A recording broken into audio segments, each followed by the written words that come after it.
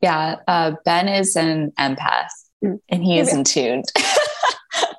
Absolutely. Ho, ho, ho! Merry Christmas!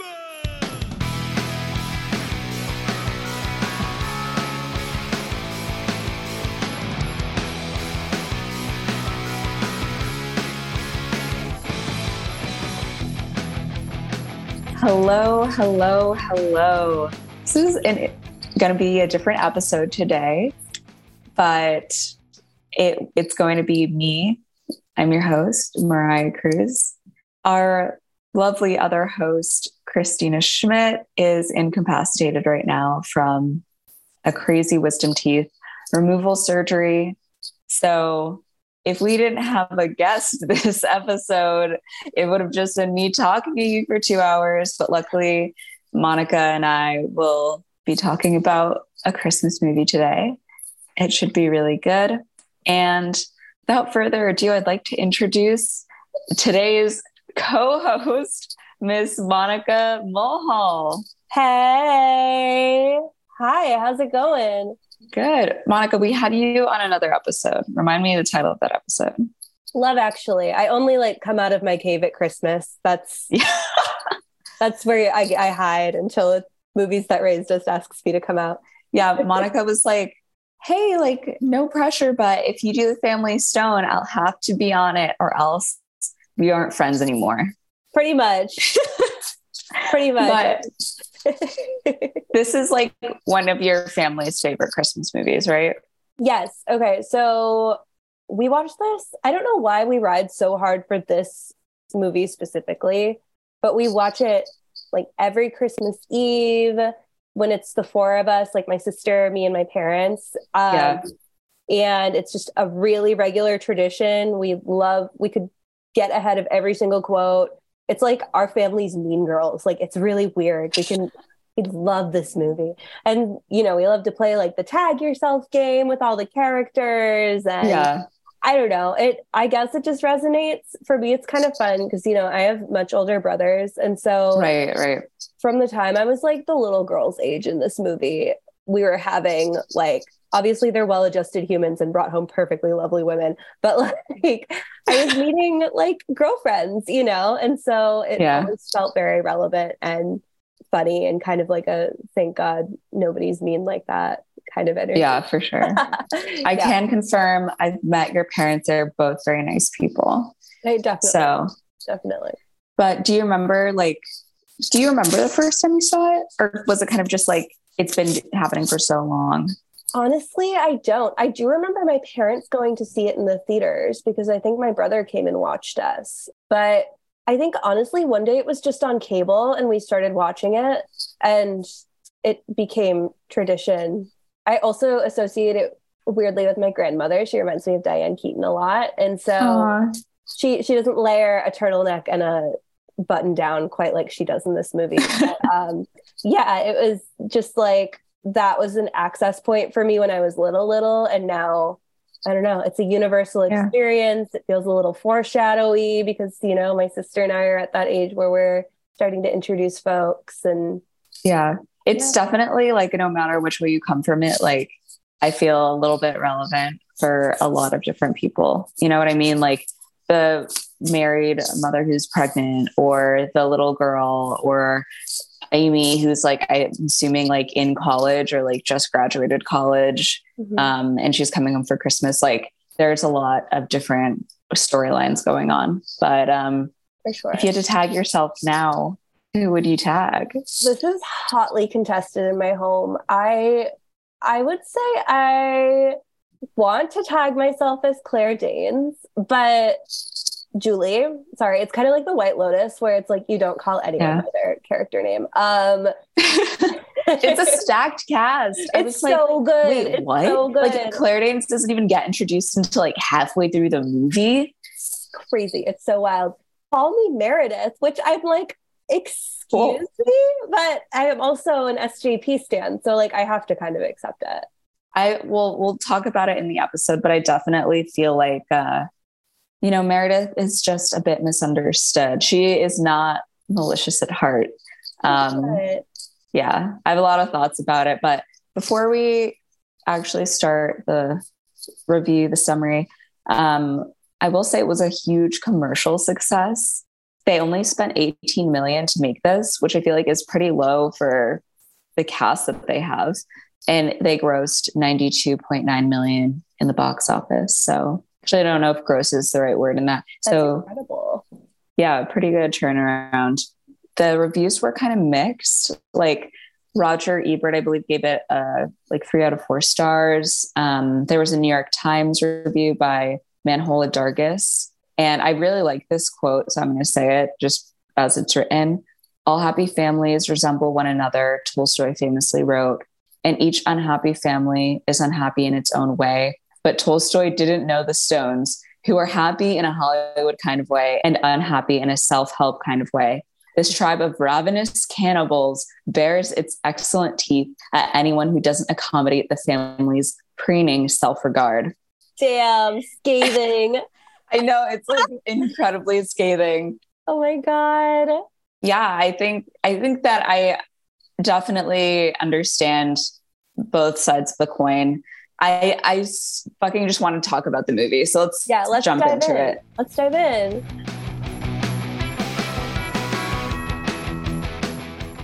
The opening of the movie, we're in some sort of Macy's Bloomingdale-esque department store, and Meredith's cell phone rings. Meredith, played by Sarah Jessica Parker. The exposition is strong. She's like, I don't care if it's the Friday before Christmas. She'll have Monday off. Like, I need that report. I need to look it over. So meanwhile, Everett Stone, played by Dermot Mulroney, is doing the shopping. But Meredith comes over and she's like, no, not that one, the red one. And I'm like, the cracks are already beginning to show. Pretty crazy, especially the way he's like, Merry Christmas. It's like this, this man is miserable. He is not happy. He's under duress. Absolutely. So then we get our title sequence with all of these Christmas cards, which I think for such a stacked cast, not to go so hard in on the title sequence, but I think for such a stacked cast, it is really striking to see like name on a Christmas card. Right. It really makes you pay attention. I think it's actually a really smart device. Nice. Yeah. Also just love a kitschy title sequence. I don't know what it is about 2000s movies. They're like, okay, but 5 minutes, we have to time that in for the title sequence. Yes, absolutely. There's like a cold open to this movie. It's so funny. So we are in front of a beautiful not little at all, New England house. And the character Patrick and another character we haven't been introduced to yet get bags out of the trunk of their car. It's a very headed home for Christmas kind of energy. And they head into this huge, beautiful Victorian house. Meanwhile, inside, Sybil Stone, played by none other than Diane Keaton. It's crazy. She's, God love her. She's sitting staring sadly at this Christmas tree, very forlorn. We know something's awry here. Then she runs over to them. She does the big Diane Keaton, like arms reached out hug, and she hugs Thad, who is her son. He is deaf, and the person who is helping him unload the car is his partner, Patrick. He asks where Everett is, and she tells him that he promised he'd be here by dinner. Then Kelly Stone, played by Craig T. Nelson, comes in with Millie's famous brownies and says hi to Dad and Patrick. He's so warm. I just love his warmth in this movie. I think if he wasn't the patriarch of this, it really would be like everyone sucks in this family. And he just has he's really keeping it level. I also just love him because I was a huge Parenthood fan. Yeah. And I've seen every episode, and he's great. Craig T, what a man. And then Amy Stone, played by none other than Rachel McAdams, Regina George herself, equally mean, foreshadowing, rolls up in her beater car, and she takes out a laundry basket. She drops it on the ground. She's a little messy. We're telegraphing messiness with Miss Amy Stone. Then we cut back to the car, or we cut into rather the car with Meredith and Everett. She hangs up her call. Girlfriend's still on the phone. She apologizes to Everett being on the phone, and she keeps clearing her throat, which will come up shortly. And Everett tells her, don't be nervous because his family is going to love her. Yeah, the throat clearing, I was like, oh no. Because I feel like if you have a weakness like that, that's like other people can see it, like, especially in this movie where every family member is just like careening into the deepest, like, what they can fuck you up on. Yeah. And then you have like the throat clearing thing. It's like going to school with a wheelie backpack. Like, you're fucking yourself over. Or like the kid who Naruto runs in the hallway. It's like, that's just who you are now. You're a Naruto kid. Yeah. So Amy is in the kitchen now, talking to the family, just telling everyone that she does not like Meredith.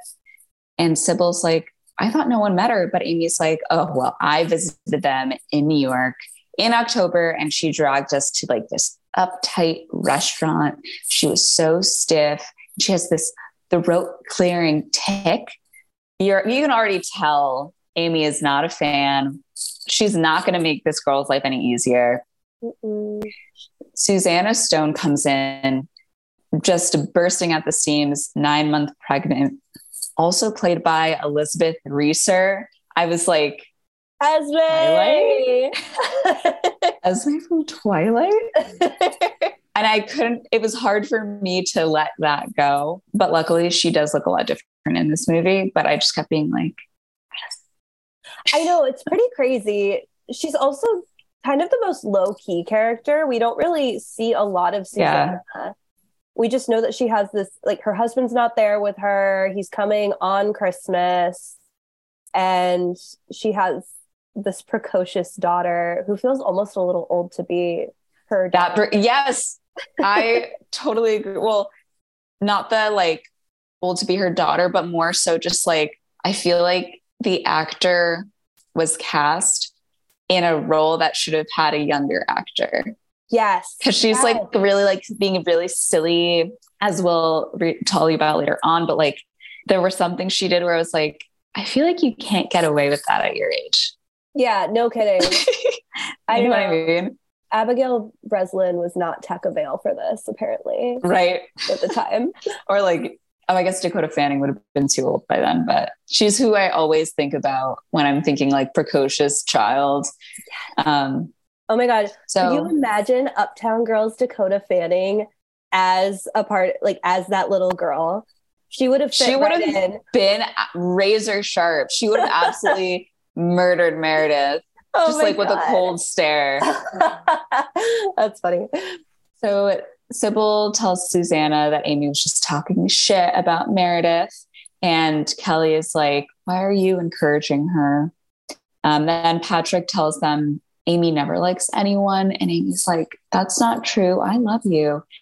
And Thad signs that took years. So this is her personality. Yes. She doesn't want anyone intruding on her family, which I'm like, I understand. Then Amy asked Susanna about her phone call with Meredith. And she was like, oh, she was a little curt, but she doesn't dig into her. Then Thad comes in and tells the family that Everett and Meredith are here. They're here. So cut to the car with Meredith. That's their celebrity. I know. Cut to the car with Everett and Meredith. He asks, are you ready? And Meredith is looking out the window. She looks super nervous. Mm-hmm. And I have to say, Sarah Jessica Parker's look in this is really important because if you only know her as Carrie Bradshaw, who's Miss Curly, wild, free spirit, like, that's her whole thing. And she's just like charming to a fault where you can't not love her. Meredith A woman wore a belt on her bare waist. She sure did. The woman wore a Heidi costume to go to a picnic. She can pull anything off. But this Meredith Grey. Meredith is, I don't know her last name, but she is slicked back bun. She is full suit wear, always in heels. She is kind of the anti-Carrie. And I think that that's a really fun role to see Sarah Jessica Parker in. And I think that's really important to keep in mind if you're a Sex and the City fan and you haven't seen this. So he's like, well, they're all watching, and he gets out and opens. They literally are. They're clamoring by the window and watching them. Don't you have stuff to talk about other than her? It's Christmas. Like, oh, everyone knows how they're doing. Okay, all right, let's go. Yeah. Let's get over the window, kids. Do you have family dinner once a week? I don't think so. And so Kelly comes out and he hugs Everett, and Meredith awkwardly like dodges the hug, and everyone's like freaking out. They're like, oh my God, this girl sucks. And Amy's like, I told you so about her just not being warm. Meredith offers a little handshake to Kelly, and he goes in for a big hug and just scoops her up. And she is like stiff as a board, cannot hang right now. So yeah, that's our intro. Yeah. So they go inside the house, and Meredith awkwardly greets everyone. She shouts at Thad, which I'm like, you're an educated woman. You're really gonna like, do you think that you can like make him hear by yelling? Or do you think that you're like pronouncing things more clearly? Like, I'm so confused by that. So, if anything, like enunciate, sister. You don't have to yell. Yeah. For the lip reading, I don't know, but this ain't it. Mm-mm. So she tells Amy Merry Christmas. Everett introduces Meredith to his mom, and she shakes her hand again with the handshakes. She's just super uncomfortable. And Susanna introduces herself and her daughter, Elizabeth. And Elizabeth is like, nice shoes. She's like, a little bit intrigued by this like city woman, all business. Who wouldn't be at that age? Like, I feel like if I saw someone who walked in my house like that, I'd be like, oh my God, what do you do? Like, I want to live in the Big Apple. Oh my God. I would be like, we're going for manicures later, right? You're the coolest. Right? Right? We're going to go, right? We're going to go, right? So Meredith is just super uncomfortable. Kelly asks everyone to stand on the stairs so that they can get a Christmas photo. And Meredith just like stands back. And that moment I was like, does she want to be in the photo? She could have easily just like gone up on the steps and been in it. Like, no one told her not to be in it. It's just a really uncomfortable moment.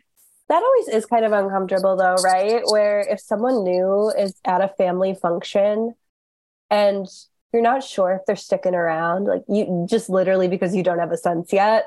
And there's a question, do you get in the photo? The polite thing is to take the photo, right? The polite thing, in my opinion, would love to hear anyone's opinion about this. But like, in my experience, what we do if we're going to take like a photo, we do like, oh, everyone get in this photo. Oh, just like mom and dad and Mo and Carlos. And then it's like, oh, this person get in, or like there are variations of the photo, but they're like one and done. Yeah. Hey, everyone get on the stairs. Perfect. Let's head over to the kitchen. We're done here. I only have one slot left on my digital camera for this photo. So Meredith, you're out of here. So now we're upstairs in this lovely little kind of loft bedroom. And Meredith and Everett are bickering. It's just the two of them in the room. And they are fighting over the fact that Meredith wants to sleep in a separate bedroom than Everett. Sybil's initial arrangement was, yeah, you guys came together. You're going to both sleep in Everett's room. Meredith is a little weird about it. She's like, I just don't feel comfortable with that. I think that matters. And I think it comes from a place of trying to make a good impression. But in a big... It's very traditional. It's very traditional. And I think that in a big, happy, warm family like this, it comes off as a little cold, especially given that the mother's directive is, stay in the same room. Like, you don't have to shtup. Like, that's not the implication here. And so, she doesn't feel comfortable sleeping in bed with him in his parents' house. Oh, yeah. And then obviously when Everett confronts his mom about it, she's like, oh, well, you guys don't screw. And I'm like, oh, my mother would simply never say that. And Sybil is loudly like, why should she be comfortable putting Amy out of her room? And Amy, like, her ears are fucking burning. And she's like, excuse me? She like slides into the kitchen and her cereal's sloshing all over the place. So now we're in Amy's room and she's taking her stuff out of her room because Meredith will be sleeping there. And Meredith says, I hope I'm not putting anyone out. And Amy goes, me, you're putting me out. And she asks if Meredith is like, maybe we can find another solution. But then her phone rings and she does, more so than the throat clearing, the tick that I think is annoying, which her phone rings and she holds up one finger to take it. Like, yeah. She gives them the universal sign for just 1 sec, but she extends her whole arm. It's so rude. It's so rude. And so she takes the phone and she answers it and she's like, it's my sister. And Sybil, and she says it like a Victorian child. She's like, it's my sister. I haven't heard of her in years. Phil and I keep doing this thing where we do Mia Goth impressions in the house, and it's like, oh, I walked on the floor this morning. It's quite an uncomfortable low temperature. I needed to put on my moccasins, and just like this like sickly Victorian like accent. Oh my God. And that's what she reminds me of. That's totally what it is. And she's clutching the phone to her chest. It's very dramatic. And she's like, it's my sister. And Sybil and Amy are like, oh, that's nice. And then Sarah Jessica Parker kind of does like the head tilt, like, can you get the fuck out of here? Which I was like, you're worried about how sleeping in the same bed might come off, but you're okay with head tilting them out. I think that she's really kind of on her own planet, and it's unfortunate. It's not reading. She's not reading the room. She's not reading the room that she put Amy out of. And then she gets on the phone once the ladies leave the room. Important to note that Elizabeth is in the room for all of this. And she's just kind of checking out Meredith's stuff. She's exploring. She's looking at the cool City Slickers items that she's brought. So once everyone departs, Sarah Jessica Parker, sorry, I should call her by her character name, Meredith says to her sister on the phone, they hate me. And she goes, of course I'm being myself, which that might be might be the problem. Yeah. So Meredith decides to visit Everett's room, and she's in the doorway and she's like, can I come in? And he's like, you don't need an invitation. I just feel like he's a cowboy. Dermot Mulroney in any role. Are you vaguely from the South? Like, what's going on here? Cowboy from New England. I kind of love that. And she's like, don't be mad. And he's like, I'm not, but you won't be getting any now. And they giggle. And Meredith notices Everett's old plaque in his drawer. And she's like, why would you keep those in there? Like, you should put them out. And he's like, well, they're from a long time ago. And he puts it back in the drawer. And Meredith confides in him and tells him that it's not easy for her to meet everyone, which I think is like a really honest response. Mm-hmm. Not everyone is comfortable with like meeting a lot of people at once. It's not everyone's strong suit. Like, she's clearly very like business oriented, mathematical. She's not like great with people outside of work. For sure. So she wants to like let him know that it's just hard for her. And she puts her arm around Everett and they look at their reflection in the mirror and smile. They look good together. Yeah. But do they feel good together? Ain't that the question, man? You know who's going to turn that around? Luke Wilson. He rolls up. He's our free spirit. We get that immediately. He comes in and Amy runs up to him to say hi. And she's like, wait until you meet her. And she's just like such a bitchy little sister. She plays it so well. It looks so good on Nick Adams, I have to say.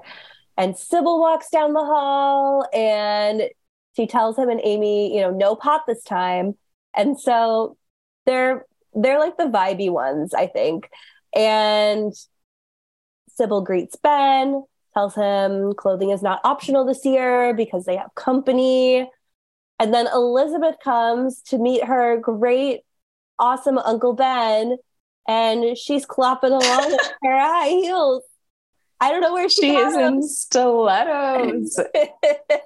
Santa came early this year. Elizabeth is in 5-inch heels. So fun. She just likes to play dress up. That's kind of Elizabeth's whole thing. Yeah. And Ben's so warm, and Diane Keaton says the prodigal son returns, and it's just very sweet. And Everett and Meredith come downstairs, and Luke Wilson's like, wow, a tie. Like he's very, he's doing the Wilson wow. Like, are you running for mayor? Yeah, he's like running for mayor. And Everett tells Ben that he wants her to meet Meredith.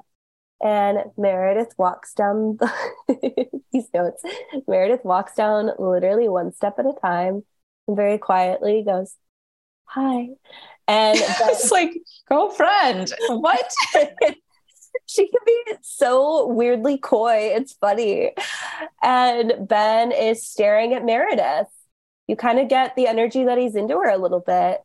Mm-hmm. And Amy slaps him on the back of the head, and then Everett slaps Amy on the back of the head. And siblings, am I right? Siblings, yeah. Sibling hijinks. LOL. After this, Ben slings Elizabeth over his shoulder and brings her into the kitchen. And he talks to Susanna.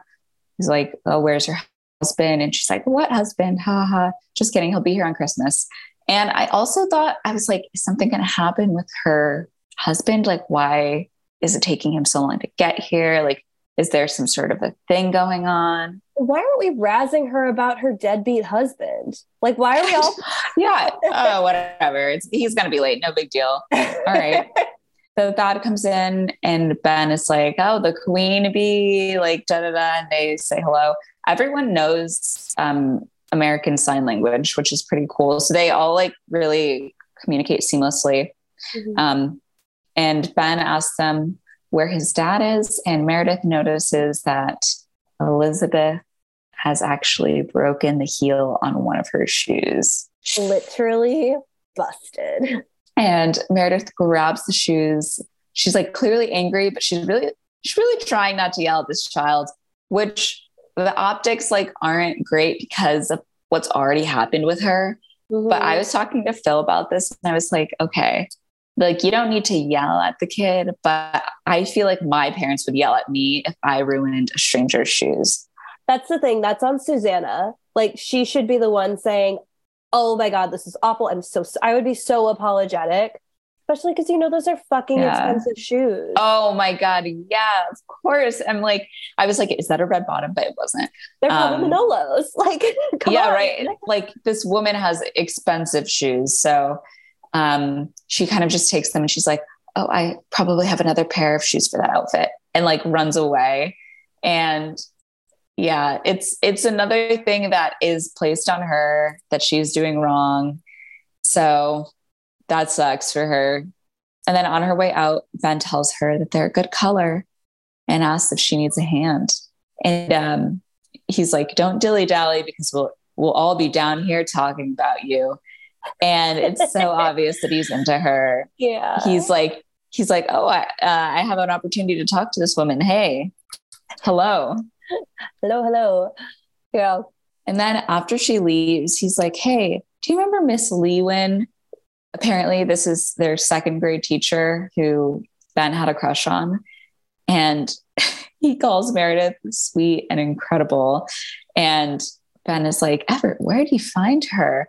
Everett's just like so happy at this moment. He's like, finally, someone who's not trying to attack me. Totally. But I'm like, ulterior motives, man. No kidding. This cut is so funny because he's like, where'd you find her? And we cut immediately to the car. Everyone's piled in, picking up pizzas. And Meredith is instantly like, she answers that question. She's like, oh, we met in the lobby of the Peninsula on Kowloon Island. And she's like, oh, well, we were in Hong Kong, but we weren't technically in Hong Kong. It was Kowloon Island. Like, literally just like every little detail. She like turns around. She's like, that's on this side. Like she yells it for Tad and she's just so clueless. But I think she's nervous. I think that she's being chatty because she's nervous. And so she's going on and on and on. She like, you can't get a word in. Like yeah, that's another, like, I feel like just her being, it's hard for her to communicate with people on like a friendly level because most people would be like, I'm talking about myself. Now I'm asking you a question to further the conversation. But she's like, and now a monologue. Yeah, exactly. Meredith's therapist would tell her that she has social anxiety if this was the year of our Lord 2022. So that's what it is. So she continues the story into the pizza parlor about how she saw their friend Rachel Graham, who apparently went to school with Everett. And Everett was on his way. She goes, he got it into his head to go to this Buddhist statue at a monastery. And he finally cuts in. He's like, yeah, it's the largest iron or metal Buddha in the world. And Luke Wilson goes, metal Buddha. Like, it's just very like, I don't know. It's clear that he had a different plan for this trip where they met. And it was very, very waylaid by the meeting of Meredith. Yeah. And it's not just like a sight he planned to see. He was going to have like a big emotional moment at this Buddha statue. Yeah. He's like, oh, you can like have tea with the monks or something like that. Yeah. He was so excited. And he was excited to even talk about this thing that he didn't even get to do. Then Meredith cuts back in and she continues the story at home. And she's like, they're all kind of sitting around. You can tell that it's probably post-dinner. This looks like post-dinner drinks.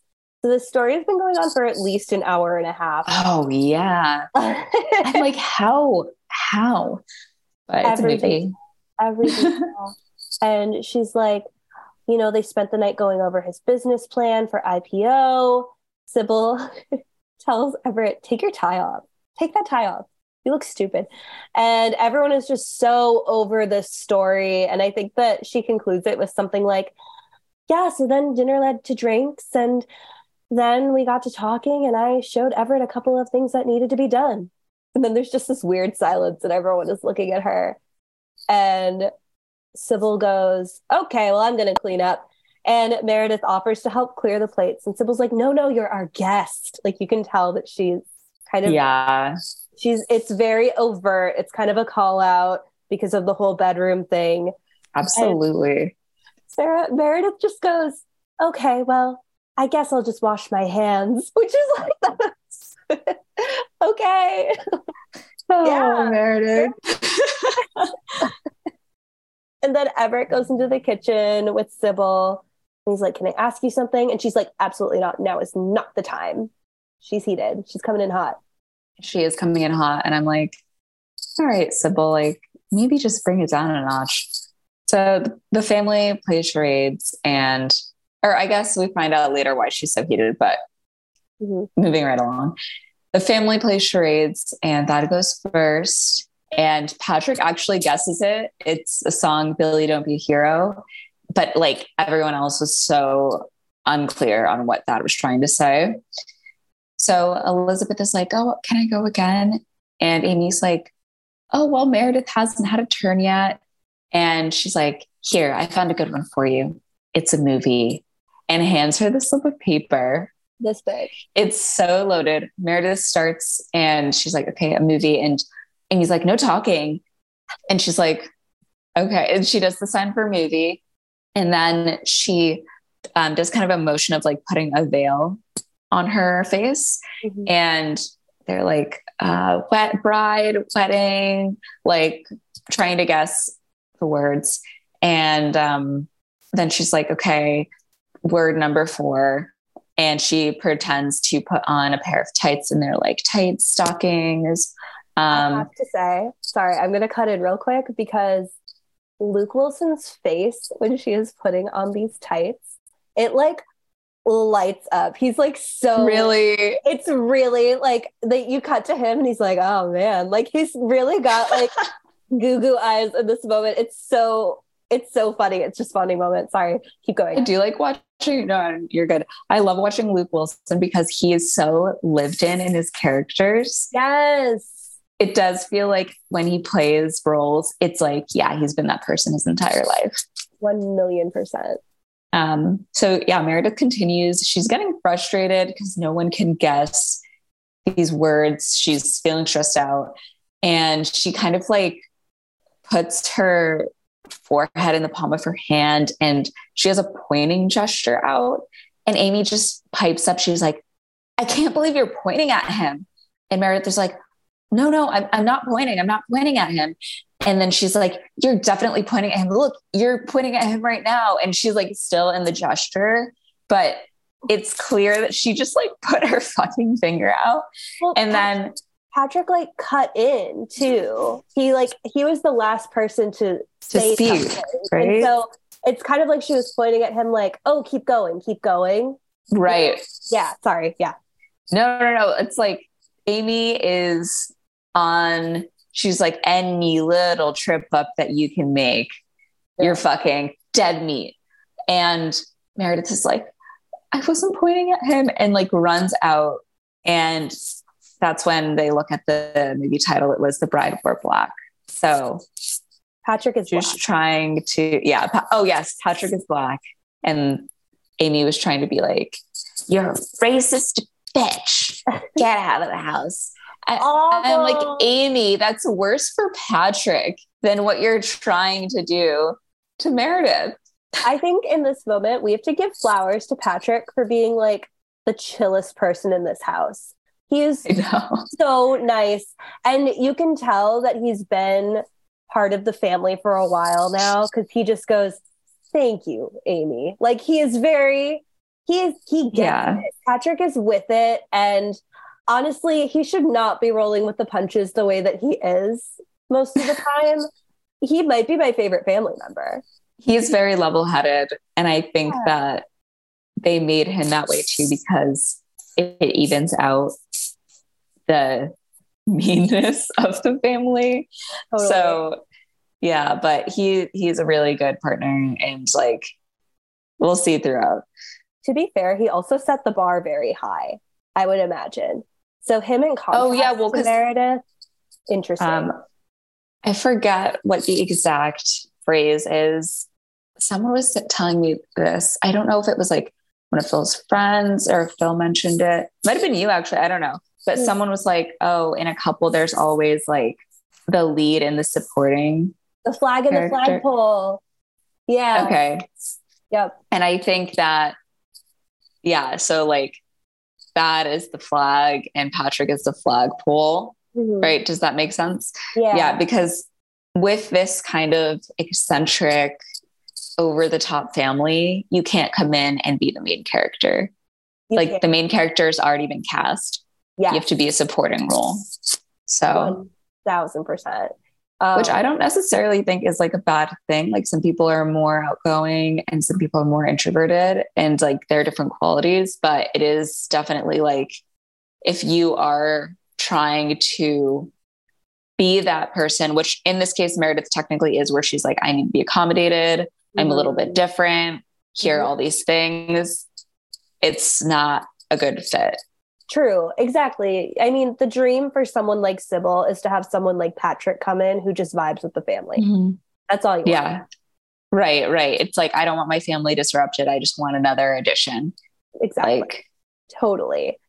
So then the scene actually rounds out with Luke. Jesus, I keep calling them by their names. With Ben going to Amy and being like, why you gotta be such a meanie? And he like gives her a noogie and it's like, don't. It's very sibling. Yeah. They're fun together. So then we go upstairs to Everett's room, and Everett's like, you can't let Amy run you off. She's probably just still mad about the room. And Meredith kind of goes on the defense, and she's like, well, you weren't much help. And the natives would never dream of letting their god sleep on the couch. Just being very, very dramatic about this Amy situation in response. And Everett says and she goes, I'm not being a completely ridiculous person. And he's like, I didn't say it. You put the words in my mouth. You might've taken them out of my mouth. And she's like, I'm starting to see you look at me the way that they do. And he says, that's not true. And she asks if he's beginning to have doubts about bringing her here or if he wishes she was different. And he goes, different? Different how? And then she bonks her head on one of the rafters in this loft. And he's like, oh my God, I was kidding. I was kidding. You know, I was joking. And then they kind of look at each other in the mirror again, which I didn't notice until this watch is kind of a device that they tend to use. Yeah. Just in terms of reflection and what looking good together means. And Meredith tells him she wouldn't want him just because he was a good guy and got caught up in something and he couldn't find the break. Which feels kind of like a non sequitur line given this fight. It feels kind of out of nowhere, but I think it is really apt, where I think that she's recognizing that now she's being put into context in a way that she hasn't been when they've been in their own little relationship bubble. Yeah, for sure. Yeah. And Everett says, I'm not a good guy. And Meredith very sincerely, I think, says, no, you are. So yeah. I think Meredith is like feeling the heat. And I mean, to be honest, like in these first moments of the film, like Everett is not just coming to her defense unconditionally. Mm-hmm. He is kind of like lukewarm in this charade situation. Like he could have straight up been like, Amy, shut up. Like, let's keep going. Like he is very much, oh, maybe I made a mistake. Uh-oh. And we can see that pretty clearly. Yeah. So we go to Sybil and Kelly's bedroom. Sybil is like reading, and then she turns to Kelly and she's like, he's going to ask for my mother's wedding ring. And she just complains about Meredith. And Kelly's like, listen, Meredith is beautiful, clearly successful, and well-mannered, but Sybil is not impressed. And Kelly tells her she's a fine woman, but she doesn't seem to know or trust herself very much, which means that their son might not know himself at all. And I was like, that's such a parent conversation, like, kind of realizing not necessarily that someone's partner is like a bad person, but that it's not a right fit for them. And then you're like, how did Everett end up doing this? Mm-hmm. He must not be in touch with like what he actually wants, or like he's making decisions based on the logistics and not with his heart. Yeah, he's very eloquent in that analysis too. I think that he's a professor or something. This is clearly like a university town. I think he's an architect, but he might be like an architect teacher. Because later on they're at the dinner table and Sybil's like, oh, Ben's a documentary filmmaker. And Ben is like, and Amy's a teacher and Dad is an architect. But maybe he says Dad. I think he says that or Dad. Okay. I think he says that. I think that Kelly's a professor. So that's why. Yeah, because they live so close to campus. Yeah. That makes sense. So I think that that's smart writing, in my opinion, because that puts him in a unique position to be able to verbalize this concern, which I don't think a lot of dads could do. And I think it's really... No. At least not in those words. No, totally. So next day, it's been one night, you guys. This has all happened in one day. Isn't that unreal? This is so crazy. The timeline of this movie is a weekend. So the next day, the town is covered in snow. It's so beautiful. Sybil has another forlorn moment looking out the window while she drinks her coffee. And Meredith walks in. She's dressed cute. This is when I'm watching this with my family, they're like, how can you say you're not Meredith? Because you'll walk into the kitchen in the morning stunting an outfit like this, where it's like a little boat neck black top and like pedal pushers. Like she looks very chic, and it's aspirational IMO, very Audrey Hepburn. And so Meredith is like, she walks in and Sybil says, you're up early, and asks if she slept all right, kind of heavy with the implication of, you know, in that bed that you kicked Amy out of. Yeah. She asks if Everett is up, and Amy walks in. Sybil tends to Amy and pretty much ignores Meredith. She's not warm. She's not being a hostess. It's very, oh my gosh, what's the word I'm looking for? hostile. The vibes are hostile. And so yeah. Sybil goes, so you know who I got a card from the other day, Amy? The Stevensons. Do you remember Brad? Remember this name. It'll come in handy later to use a Christina-ism. I miss you, Christina. And she's like, do you remember Brad? And she like finally asides to Meredith and she goes, Brad popped Amy's cherry and he's still in love with her. And Meredith is so uncomfortable. yeah, she's like wide-eyed. She's like, oh my God, my family wouldn't talk about this, like her waspy ass. And she is just taken aback. And Amy goes, Mom, can you not? And Sybil goes, well, is that not correct? Or something like that. And Meredith, I think, goes to get coffee and Sybil just goes, milk is in the fridge, and walks out. So Meredith goes to get milk in the fridge for her coffee. And she's like, Amy, how do you take your coffee? Do you take milk? She's being very amenable. And Amy's like, I can do it. And just is like icing her out. And Meredith apologizes that she had to sleep on the couch. She proposes maybe they take turns. And Amy's like, don't sweat it. And Meredith's like, can you please just give me a chance? And Amy's like, no, don't sweat it. It's fine. And Meredith says she doesn't know what she did to her, but she doesn't care if she likes her or not. And then Amy officially enters her villain era and goes, oh, of course you do. Which is like, ah! Yeah. It's really funny to watch this exchange because, I mean, Meredith has her many faux pas and Amy is like being a huge jerk, but it's so different from the relationship that like I have with my sister-in-law because my sister-in-law is also a little sister and her brother got married like kind of like the same age that like I am now when like my brother got married. Oh, yeah. So like she was in the position where it's like, I'm going to be annoying to like my sister-in-law or like sometimes I'll like pull her hair, just like be annoying, like just do stupid shit. And she's like, I will out little sister you, like, don't play around with me. Oh my God, that's funny. And so like, we'll like rag on each other or like, I'll say something like rude and then she'll just say like, oh, Mariah, like, yeah, just come back at me. But it is really very much like Amy, the little sister card, but she's like playing it to the maximum amount. Totally. Oh, that's so funny. Because I play the little sister card with my sister-in-law, who you met in Paris. Yeah, yeah. Mariah and I had coffee with my sister-in-law in Paris, who happened to be there. It was very cool. And it was like the weirdest like coincidence that was like, you know, when you watch a movie and you're like, oh yeah, we're just gonna like meet at like a little cafe in Paris, like in the Marais or whatever.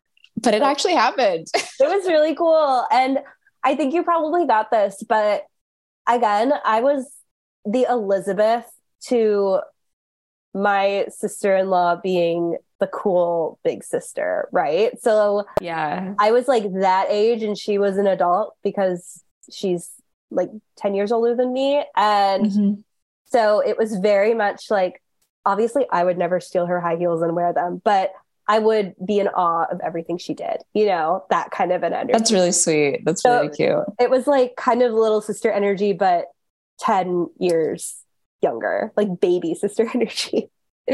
No, for sure. I mean, I've never had a sister, but I can assume it's very much like when you have like that cool older sister, you're like, oh my God, like I want to be her. I want to like be wearing those clothes and like going to my cool job and like doing this thing. Totally. So later on, the family watches as Meredith loads up her suitcases into the car. She's had enough. She's not leaving, but she's going to stay at the inn. And Sybil's like, oh yeah, it's because of her bad back.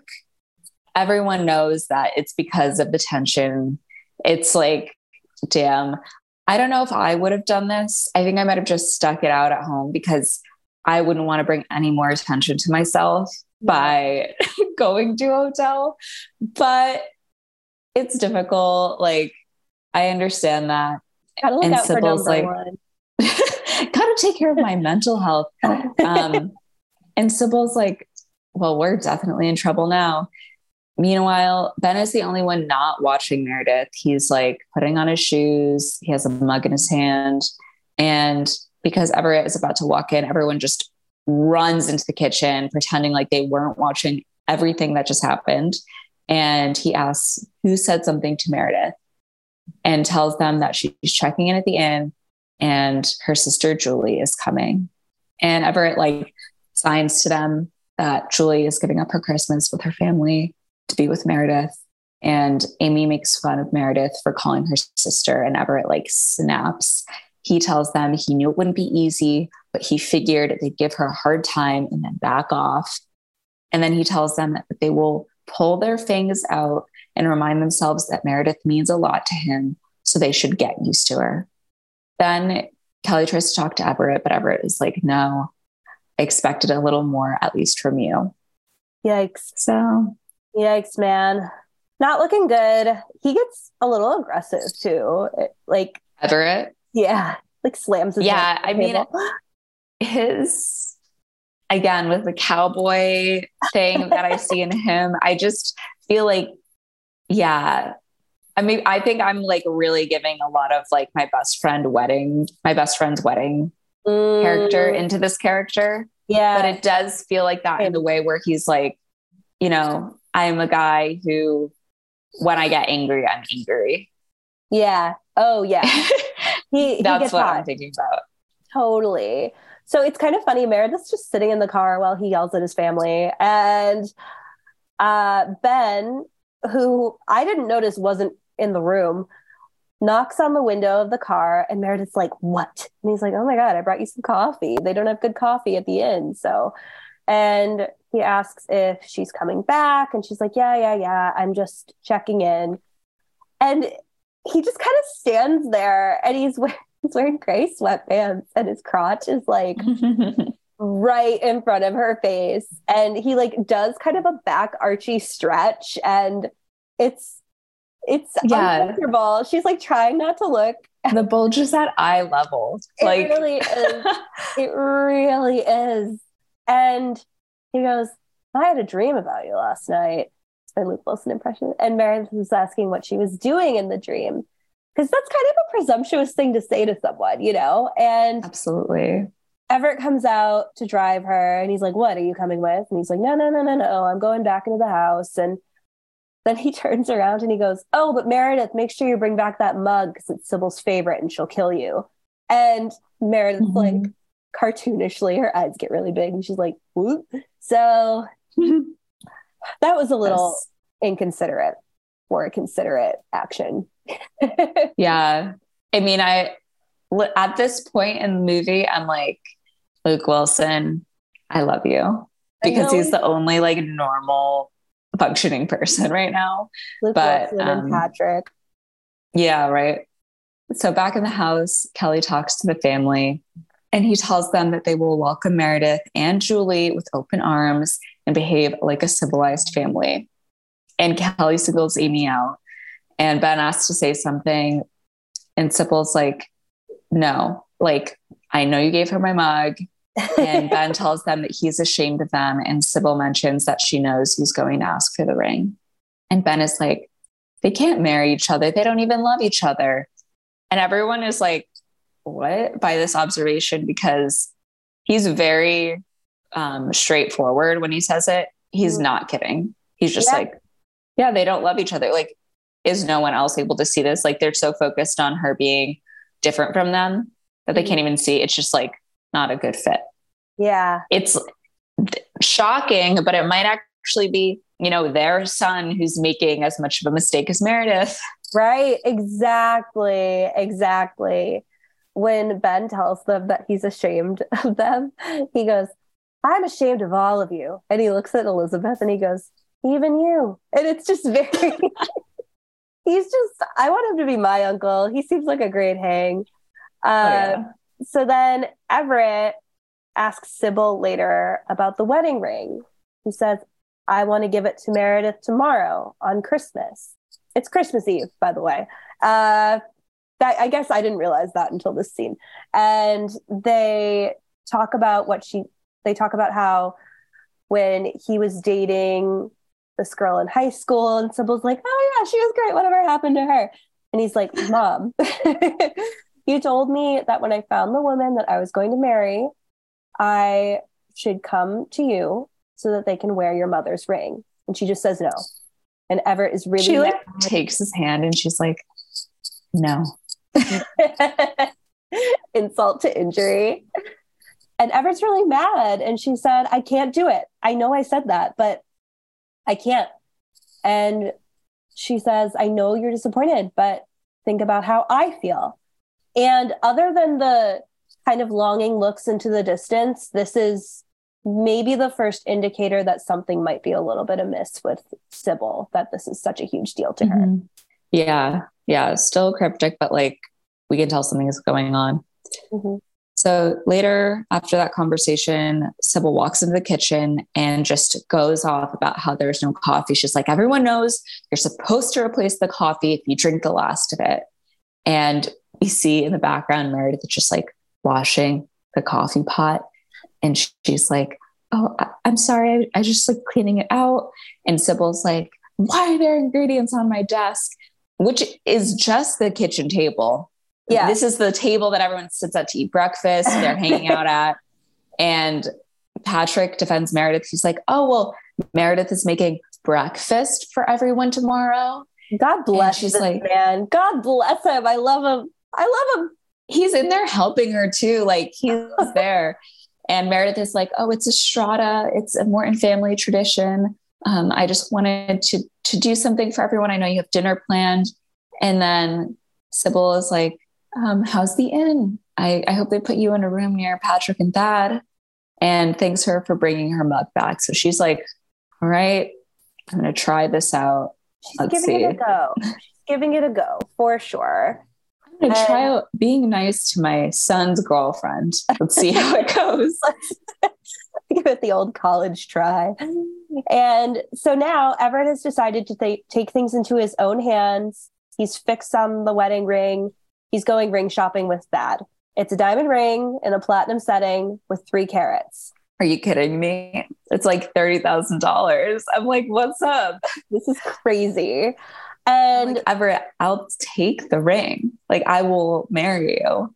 Right. It's fine. Don't worry your pretty little head about it. Twist my arm, why don't you? And the shop owner says there's going to be a lot of hearts broken in this town. So I get the sense that Everett was a hunk. He was I think that he was probably a big man on campus. There's even a scene earlier where I think that he takes out like some sort of plaque, like winning plaque. Yeah. I don't know what it's for. Is it a sport or? I definitely think it's a sport, but I couldn't see if it was like tennis or football. Like I have no idea. Yeah. But yeah, he has a plaque. Like it's definitely like golden child, Mr. Perfect. Like you can tell everyone has a really high opinion of him. For sure. And so shop owner walks away to go do something. And he asks Thad, do you think it's big enough? Which again, Jesus Christ. 3 carats. Girls, your man could never. And again, with the appearances though, is it big enough? Like not, will she like it? Not, right. Does it look like her, like something she'd enjoy? Right. Is it big enough? I don't know. She's a small woman. 3 carats is a lot. It's a lot in her little finger. And Thad doesn't respond. He puts his hand on Everett and he says, or Everett asks him if he sees a different one, but Thad just says, don't do it. Don't do it, Everett. And Everett says, I'm getting married.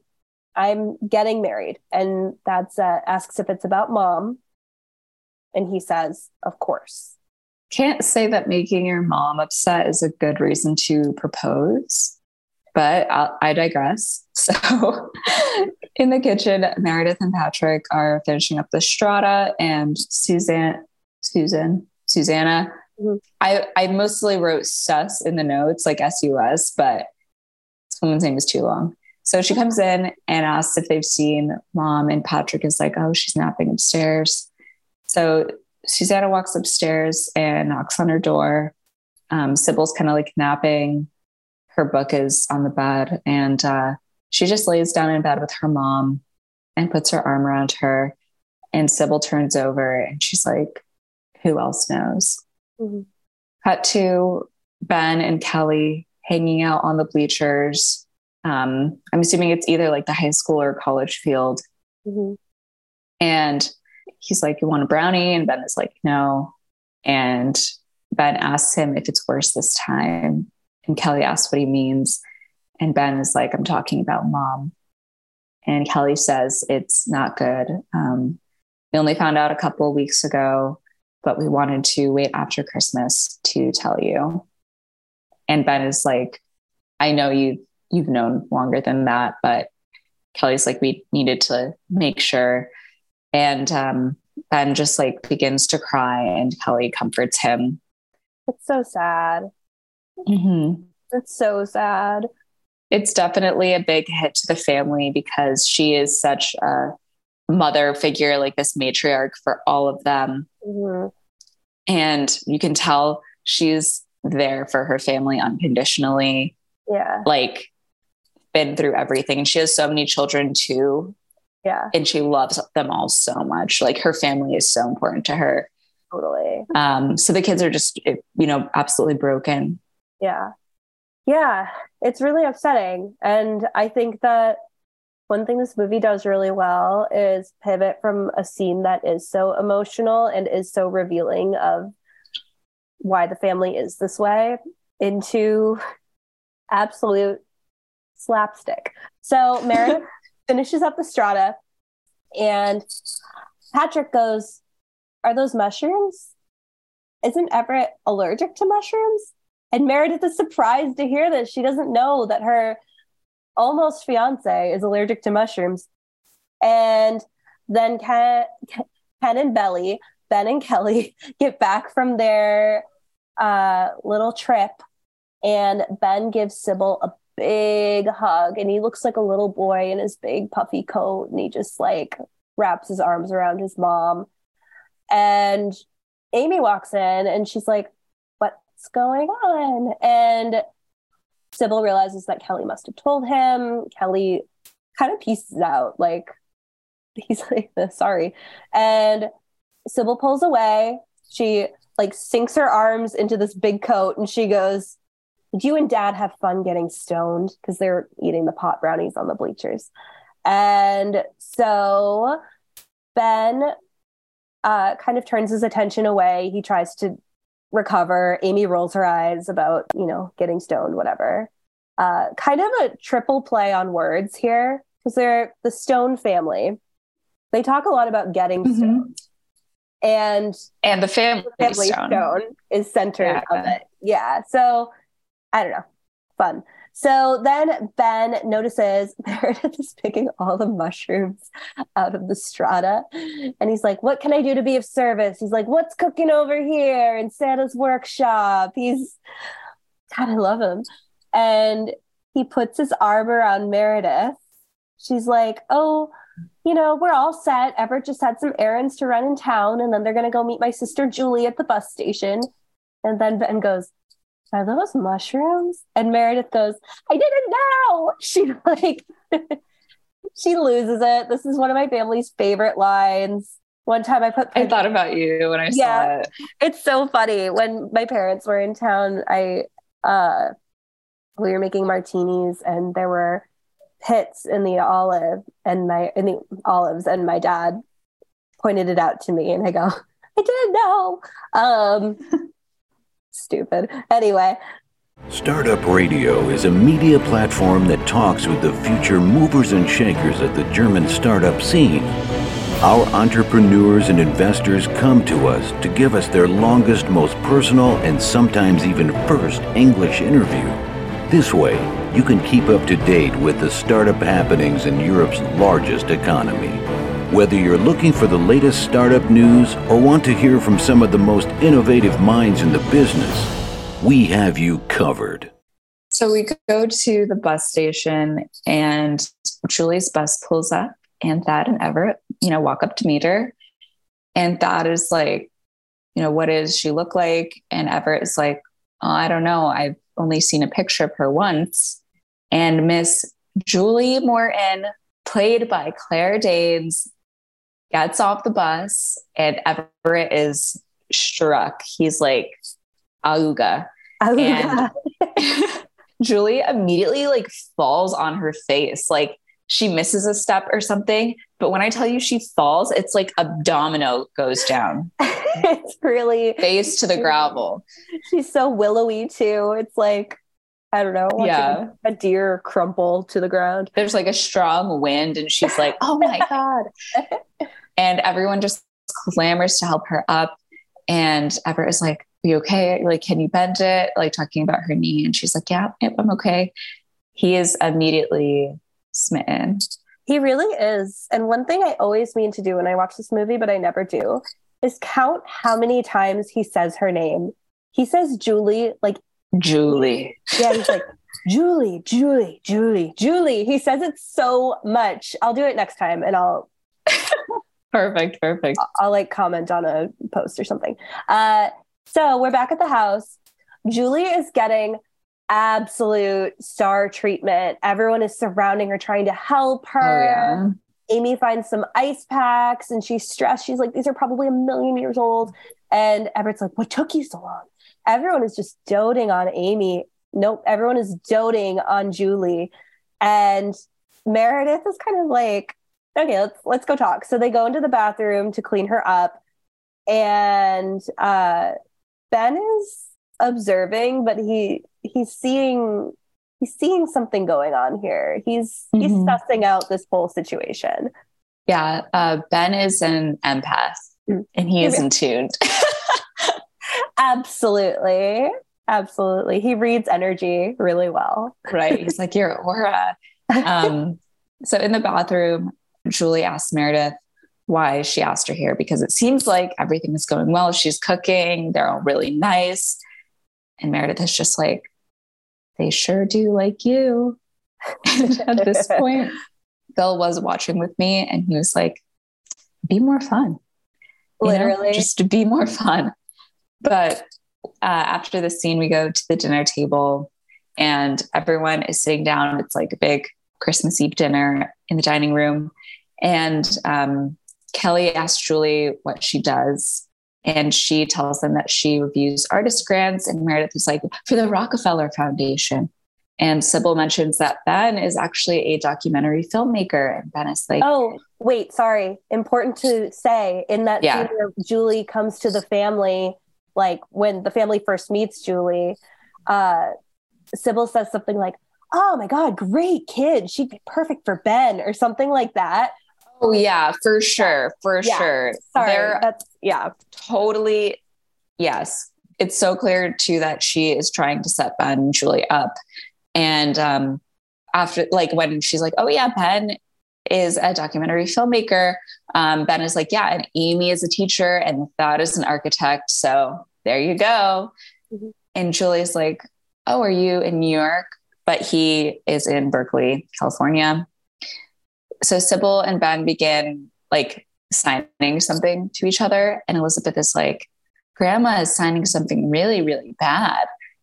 To this day, I don't know what it is. If you know ASL, please let us know. Absolutely. And someone asks how Everett and Julie have never met. And Meredith is like, oh, well, she's been traveling all year. So, yep, lots of travel, hard to pin her down. Oh my God. I'm like, you don't want your sister to steal your boyfriend, which obviously I would feel super insecure if my sister was that pretty. I gotta say, yeah, I think that cool little sister syndrome is a thing. I'm a big believer in it. I have a cool little sister. I get it. Unfortunately, I do relate to Meredith on this specifically. I can totally understand that. I don't have a sister, but I have seen a lot of TikToks where it's like, because you and your sister are like 5, 6 years apart. 4.5. Yeah. Okay. 4.5.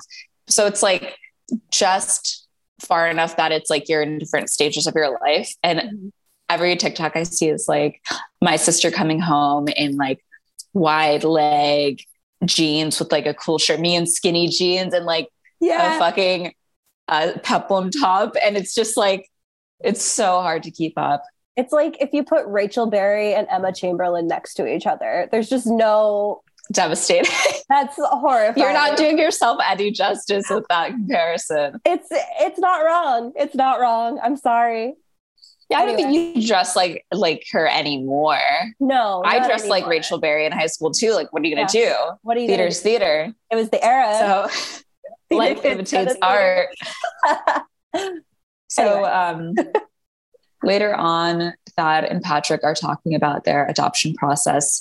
And Julie asks if the agency had any concerns about Thad being deaf. And they're like, oh, no, actually, there were more questions about them as a couple and their income and money. And Julie, her delivery is just super personable. So it doesn't come off as like, you know, oh, they didn't care that Thad was deaf. Like, it's very much like, oh, you know, how did it go? Blah, blah, blah.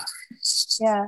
And then Julie asks if they had given any thought to the baby's race. And Meredith is like, Julie, but Patrick and Thad are being pretty open. And they're like, we don't mind. Like, we're happy to have a child no matter what the race. Like, we're just so excited to have this baby together.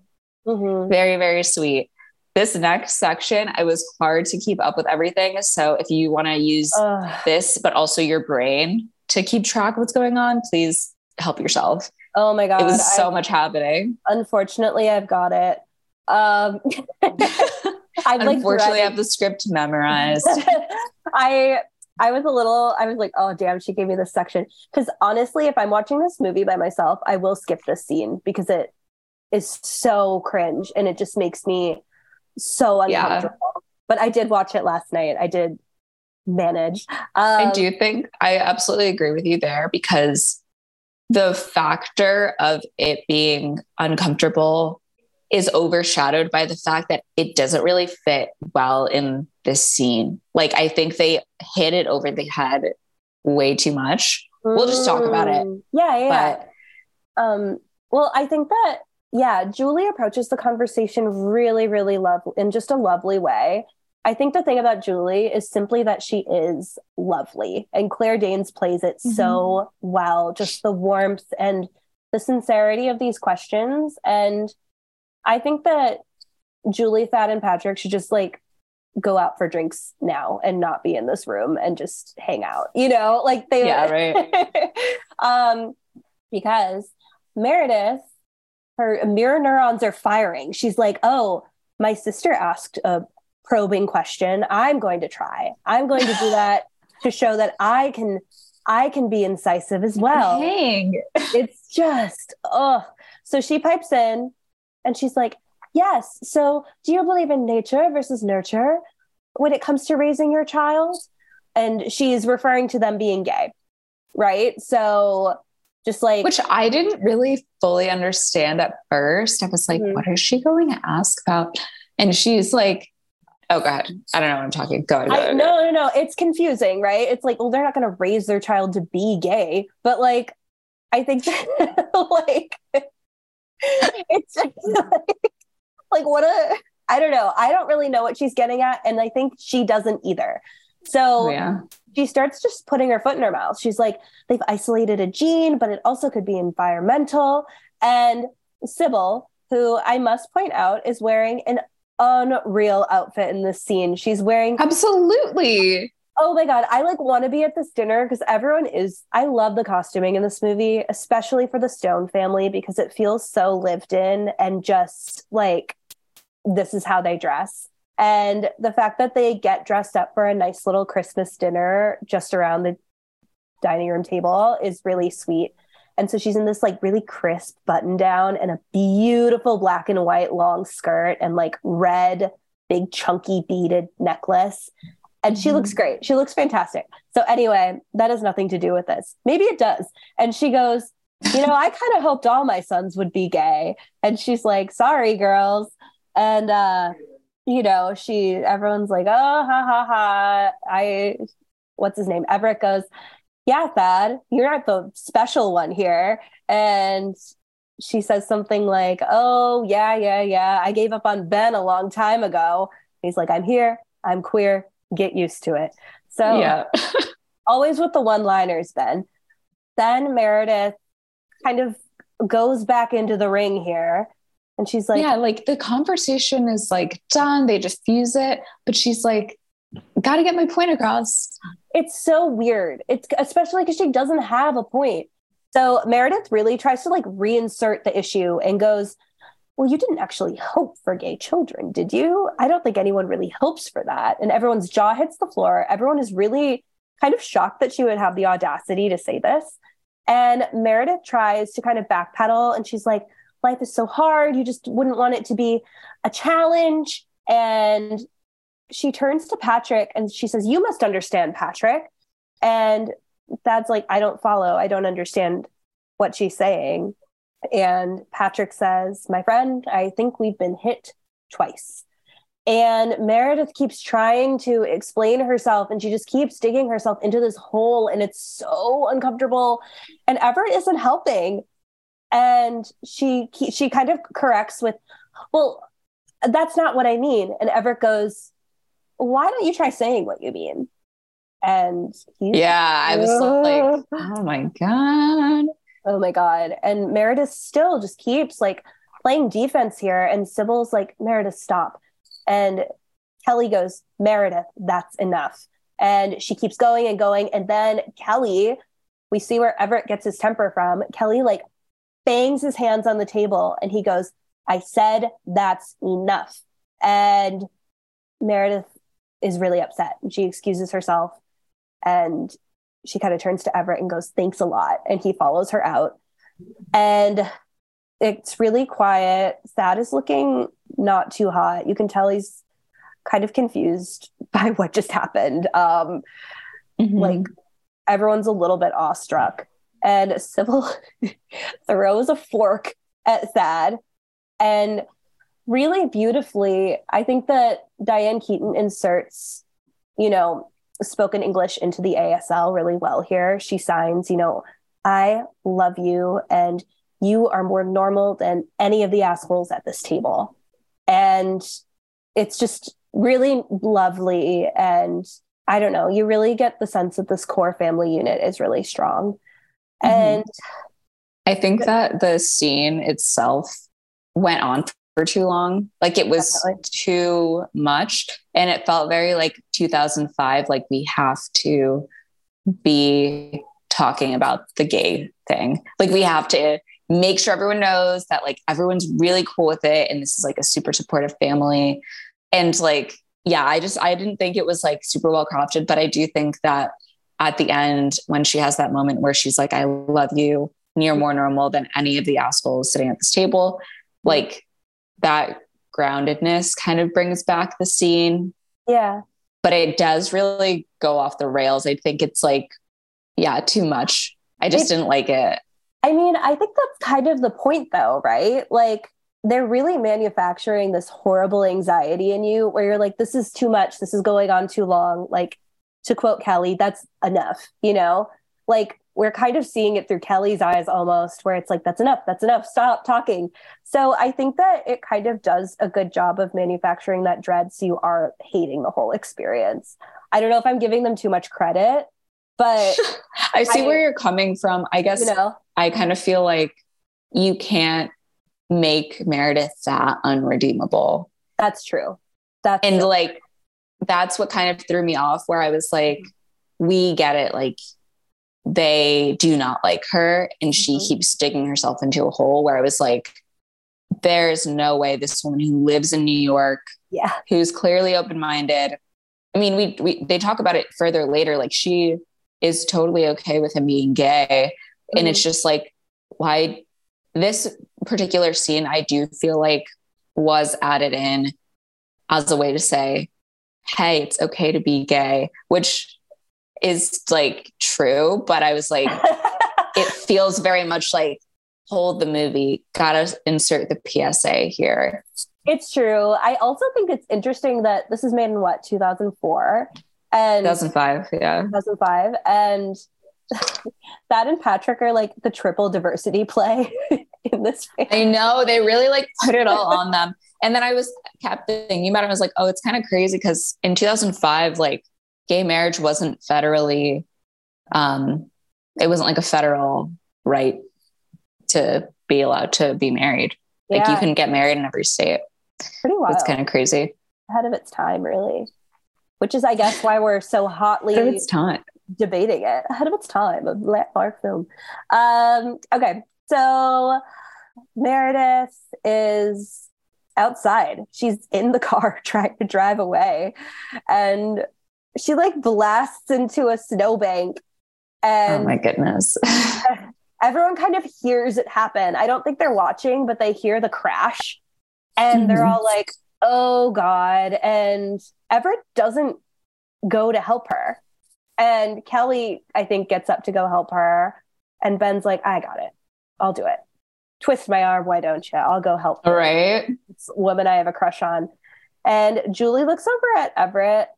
I can't tell if it's to gauge his reaction or to be like, dude, why aren't you helping her? And he just excuses himself. He just walks away. Yeah. Outside, Ben walks over to the car. Meredith is like sobbing and he knocks on the window and he's like, there seems to be a bit of a problem here, miss. Like trying to be like a cute man. And then she just starts sobbing again, like uncontrollably. And so he's like, okay, move over. And he helps her move over into the passenger side. And he's like, I know where we can go. Meanwhile, at the house, I guess some time has passed. And Everett is like trying to call Meredith. And he's like, all right, I'm going to go out and look for her, which I'm like, you wouldn't have had to do if you just went after her. Yeah, so kidding. Patrick is like, oh, you guys can take my car. And Julie's like, I'm coming too. All right, here we go. She just doesn't want to be left with this family. Like she's actually reading to Elizabeth. Like, she's like, we'll finish this later. Yeah. Oh my God. She's ingrained. She is already a fit, you know? Like anyone would be lucky to bring her home. Like, did she just get over a breakup? Why isn't she snatched up right now? You know? Right. I guess because she's so hard to pin down. So she and Everett go to the inn. She's not in her room. She's not, no messages have been left at the front desk. Julie's like, where could he have taken her? And so Ben and Meredith are at the local dive, and Meredith has had some beers and she's a little drunk. She looks frazzled. She looks a mess, and her little wrap shirt is kind of undone and her hair is kind of coming out of the bun, and, or no, her hair is down now, I think. And she's like, I am not a bad person. She's telling Ben, and she's so just trying to redeem herself. And he's like, no, you're a total mess. And she's like wiping her tears, and she stops cold and she goes, I am? And Ben's like, yeah, I mean that in the best possible sense, and you know that. And she's like, I do. And then she goes, I love the gays. Gay people. Like, she's just really doing her best here to, you know, chill out. And Ben's like, they know that. And Meredith's like, I don't know what Amy has against me. I took her to the nicest restaurant I knew when she was in town, and she didn't say a word to me, but she really tried. And she would have slept on the couch if, you know, she'd known it would be such a big deal. And, you know, she's kind of going off the rails again. And Ben grabs her hand and he's like, stop. Just stop trying. Ben tells Meredith to try to relax. And he does the thing where he kind of like puts his hands behind his head and leans back into the bar booth. He's like, try it.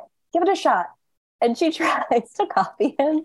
And she just looks so uncomfortable. You've never seen a more uncomfortable human in your whole life. And I think she says that. She's like, I'm not comfortable. And Ben goes, yeah, you're not. And he's like, the thing is, Mare, you have a freak flag, you just don't fly it. And there's an energy here. There's kind of there's a spark. Oh yeah, for sure. The yin and yang of the situation. So, ooh. So you come back to Julie and Everett, and they're walking in the downtown area. And she's actually telling him about this totem pole that she saw raised. And it was the first one raised in this community in 100 years. And this guy, the guy who made it, was just like going around town. He was like, I have this hole in my heart. I have this huge hole in my heart. And he like couldn't sleep. And so the community got together and gave him a log, and he had never carved anything before. And when he finished it like 5 years later, the whole town was there for the raising of the totem pole. And she was like, you just couldn't look at it without crying. And he tells her that he would love to see it. You get the sense that this is the first real conversation he's had with a woman in ages. Like, he is just so enchanted by her and her knowledge and her worldliness. I don't know. It's really lovely to see them together. Oh yeah. I feel like he's being able to have the first conversation about something other than like his girlfriend this whole holiday season. So it's really nice to have this like moment where they're just talking as two people without like all the implications. Absolutely. Meanwhile, back at the dive bar, 2 EMTs come in and say hey to Ben. And Ben introduces Meredith. And he's like, this is Everett's, this is Meredith. And he introduces one of the EMTs as Brad Stevenson. And Brad Stevenson is played by no other than Paul Schneider, who is Mark Brandanowitz in Parks and Rec, like the very first season.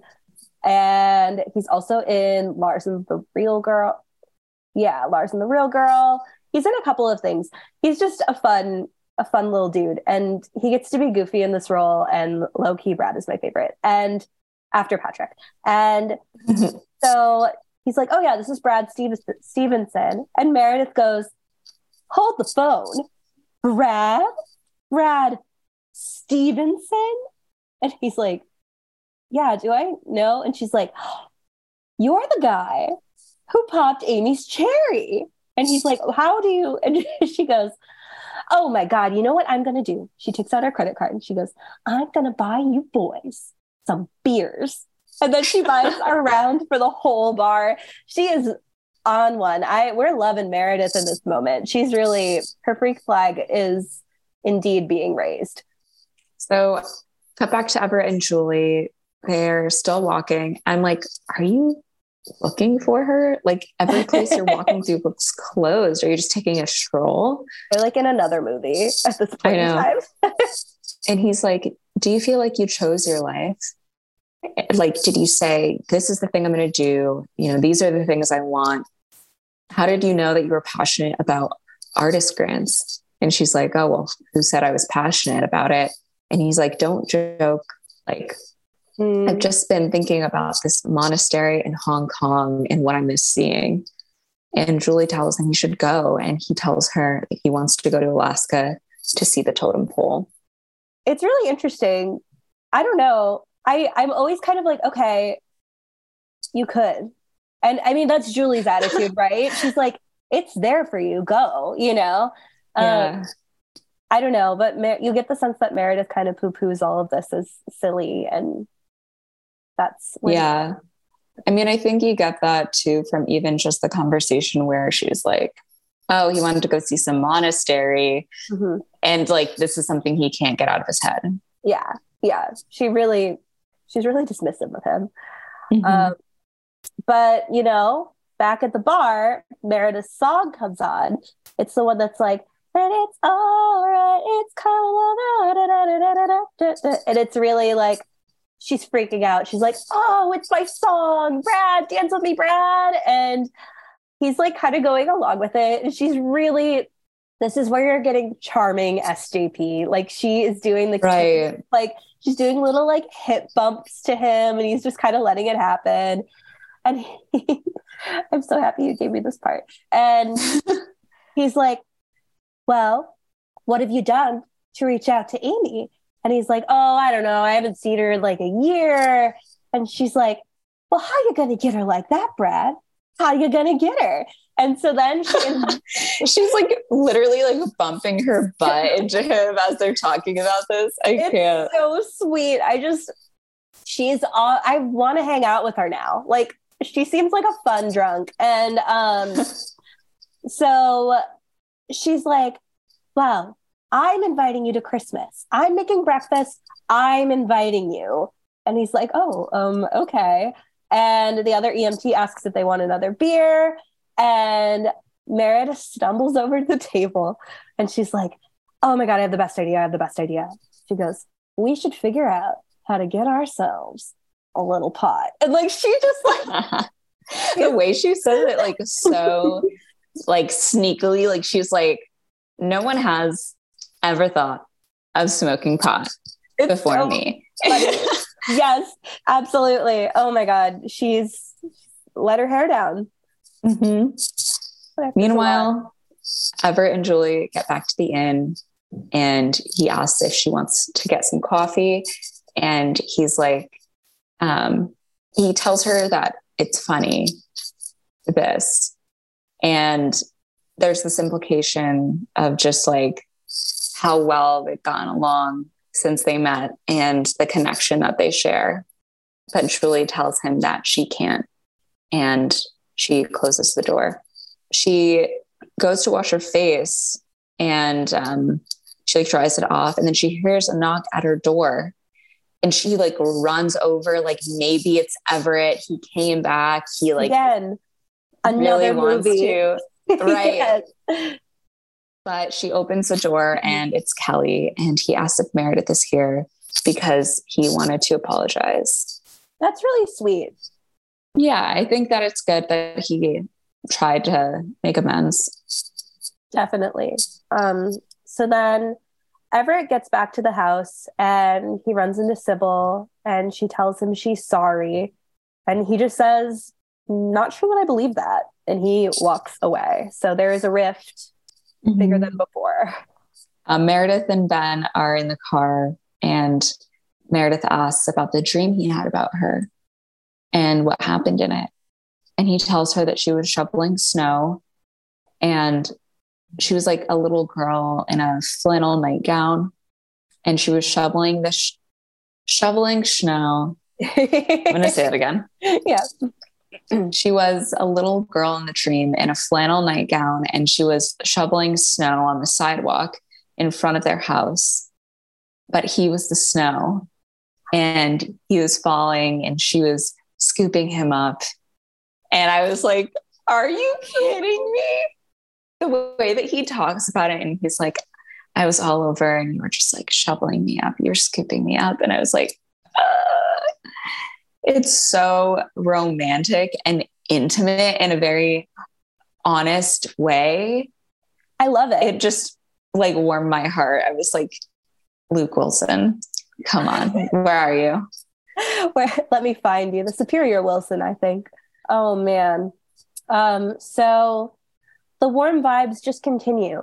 Patrick is in the kitchen as always. Honestly, this man like lives there and he goes to turn off the lights and Thad looks at him smiling. Just like a lovely little moment between the two of them. You can tell that despite all of the drama from earlier, they just really love each other. And that is what holds them together. Like they don't have shit to worry about. Like they just have each other and it's good.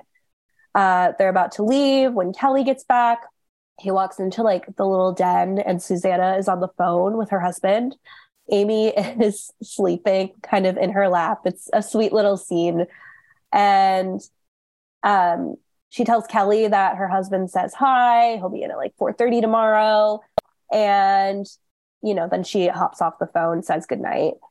And Kelly looks at Amy sleeping on the couch and he goes, She's nice like this, isn't she? Which is another line that my family has fully adopted. Like, like whether it's like the dog passed out on the floor or like my sister, our like resident Amy passed out, we'll be like, oh, she's nice like this. So love that line. And he kisses Susanna on the head and asks, and now Susanna hangs up the phone. Sorry. She tells John that she'll see him tomorrow. And Kelly asks if she's coming up to bed. And she's like, oh my God, are you kidding me? This is my favorite part. She's watching Meet Me in St. Louis. It's the Christmas scene. And Kelly says really sweetly, he's just like, good night, my Susanna. And it's just like, I don't know. Justice for Susanna. I want her to have a bigger part in this movie. She seems really cool. Yeah, you can tell there's a really big father-daughter bond between the two of them. And the part of the movie she's watching, it looks like Judy Garland is dancing with an older gentleman. And I'm wondering if like I haven't seen this movie, but like if there's a parallel between Susanna and Kelly and Judy Garland and this guy. Absolutely. So Kelly finally gets up to bed and Sybil tells him hello, and he cuddles up to her and she's like, oh, you need a haircut. Sybil tells him he should see how mad Everett is. And she tells him that it's not just Meredith. She's not the problem. It's that he is making this mistake and she won't be there. And Kelly tells her that he'll be fine. They all will, no matter what. And Sybil tells him that she's scared. Meanwhile, Susanna is watching Judy sing downstairs and she's like teary-eyed at the scene. Mm-hmm. And Thad and Patrick are walking together back to the inn. And Sybil and Kelly get intimate. And we actually see this big like double mastectomy scar, which is like pretty bold. I think that when they put that in the movie, like I saw a couple articles about it because I had searched, I was like, oh, is this stage makeup or did Diane Keaton have like a mastectomy? But it was makeup for the movie. And yeah, it's pretty strong imagery. It's like a very honest portrayal, I feel like, of a relationship where they're, you know, in their later years of their life. Yeah. I thought it was really genuine. It's really sweet. I think it's really tastefully done too. It's also the first moment that I think we're made to explicitly understand what is going on with her, like that it's breast cancer and not anything else. Yeah, for sure. Julie in her room looks out the window and sees Thad and Patrick and reads her book. Everett looks at the engagement ring he bought and tries to call Meredith. Meredith is asleep in the car and she is leaning on Ben's shoulder and they're both asleep outside of the bar. Honestly, ideal Christmas Eve given how things were earlier. Everyone's kind of in a good place right now. So it's Christmas morning. Merry Christmas. Elizabeth wakes up and goes downstairs and Susanna, like, it's this funny overhead shot from the staircase where she's standing with her legs so wide apart. She's standing so funny in this scene. I don't know why. I thought her water was going to break. I was like, what are they setting up here? I know. Oh my God, that should have happened actually. Why not? Throw it in, you know? And so she really sternly tells Elizabeth only stockings because, you know, you want the whole family there when you open presents. And Kelly walks by, tells her Merry Christmas. Meredith wakes up in a room we have not yet seen. She does like a big morning stretch. She looks so happy and refreshed.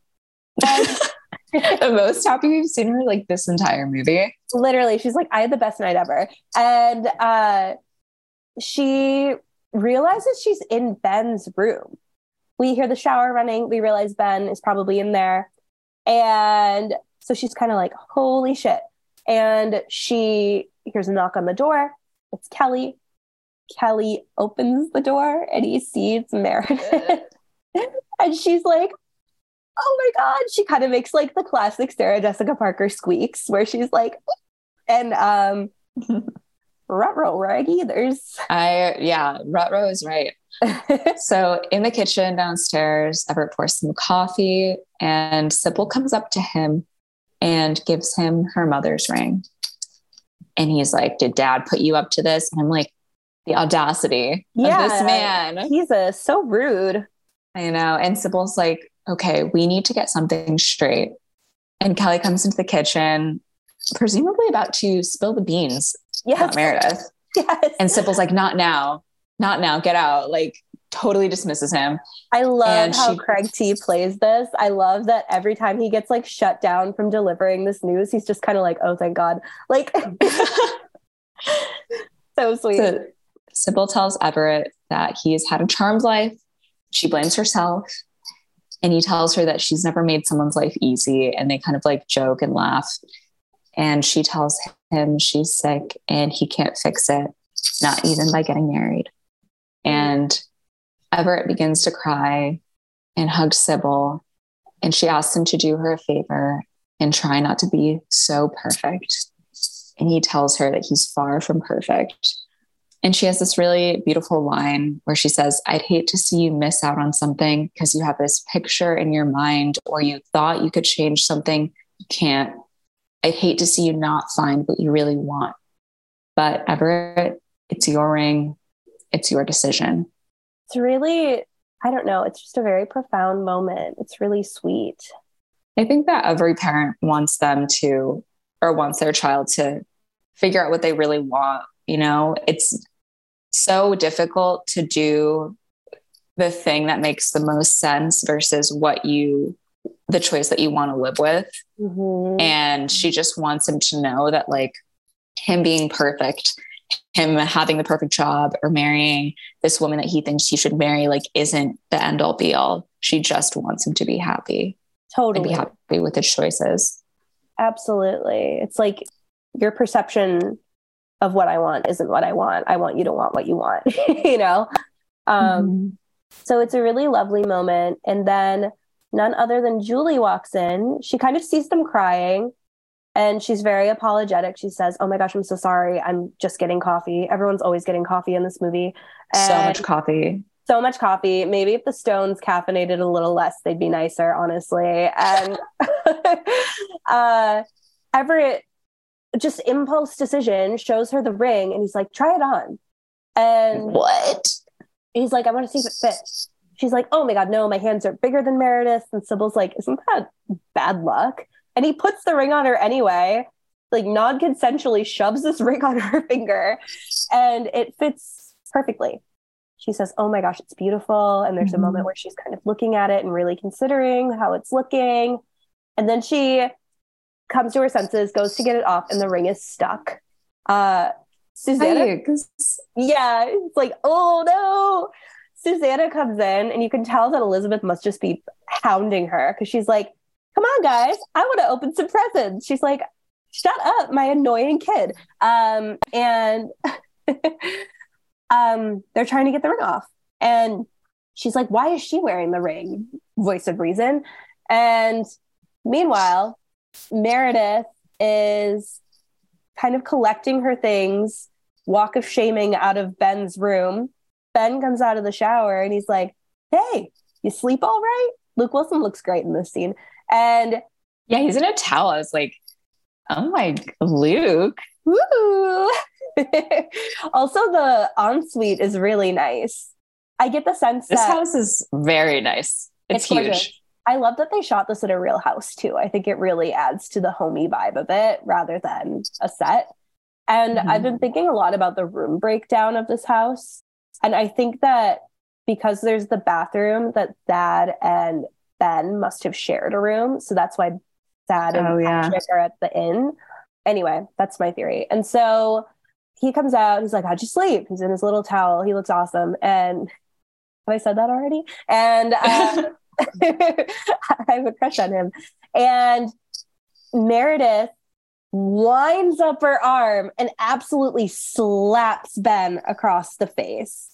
I think that Elizabeth and maybe Kelly are downstairs in the living room and they hear it and they're like, oh boy. And Kelly makes the face like, I know what happened. And so everyone else is in the kitchen and they have her hand under the sink. They're running water over it. And I don't know if it's ad lib, but Diane Keaton goes, I hate to say this, but be mindful of the setting. Like, yeah, I love that part. I thought it was so clever. It's really good. And so then Julie goes into the bathroom to try to get the ring off. Meredith walks into the kitchen and Everett's like, where have you been? And she's like, oh yeah, I just got here. And okay, Liza Minnelli. yeah, exactly. And so she goes into the bathroom with Julie and Ben comes downstairs and Kelly kind of pulls him aside. He might even have him by the ear. Yeah, I feel like he grabs him by the collar, some sort of like dad move like that. Yeah. So in the bathroom, Meredith asks Julie what's going on, and she tells her that she's wearing her wedding ring and she can't get it off. And Meredith asks if Everett is going to propose, and she's like, if I can get the ring off.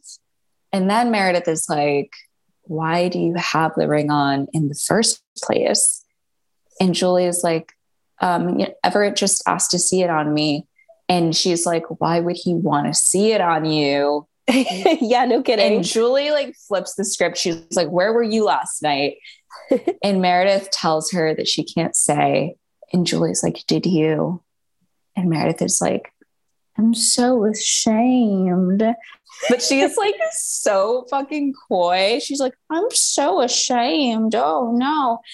The way that she delivers that line is insane to me. It really is. I think about it like maybe once a week in between like November and February. It's crazy. She sniffs a soap and like the way that she sniffs I'm like, I'm so ashamed. The Victorian child game.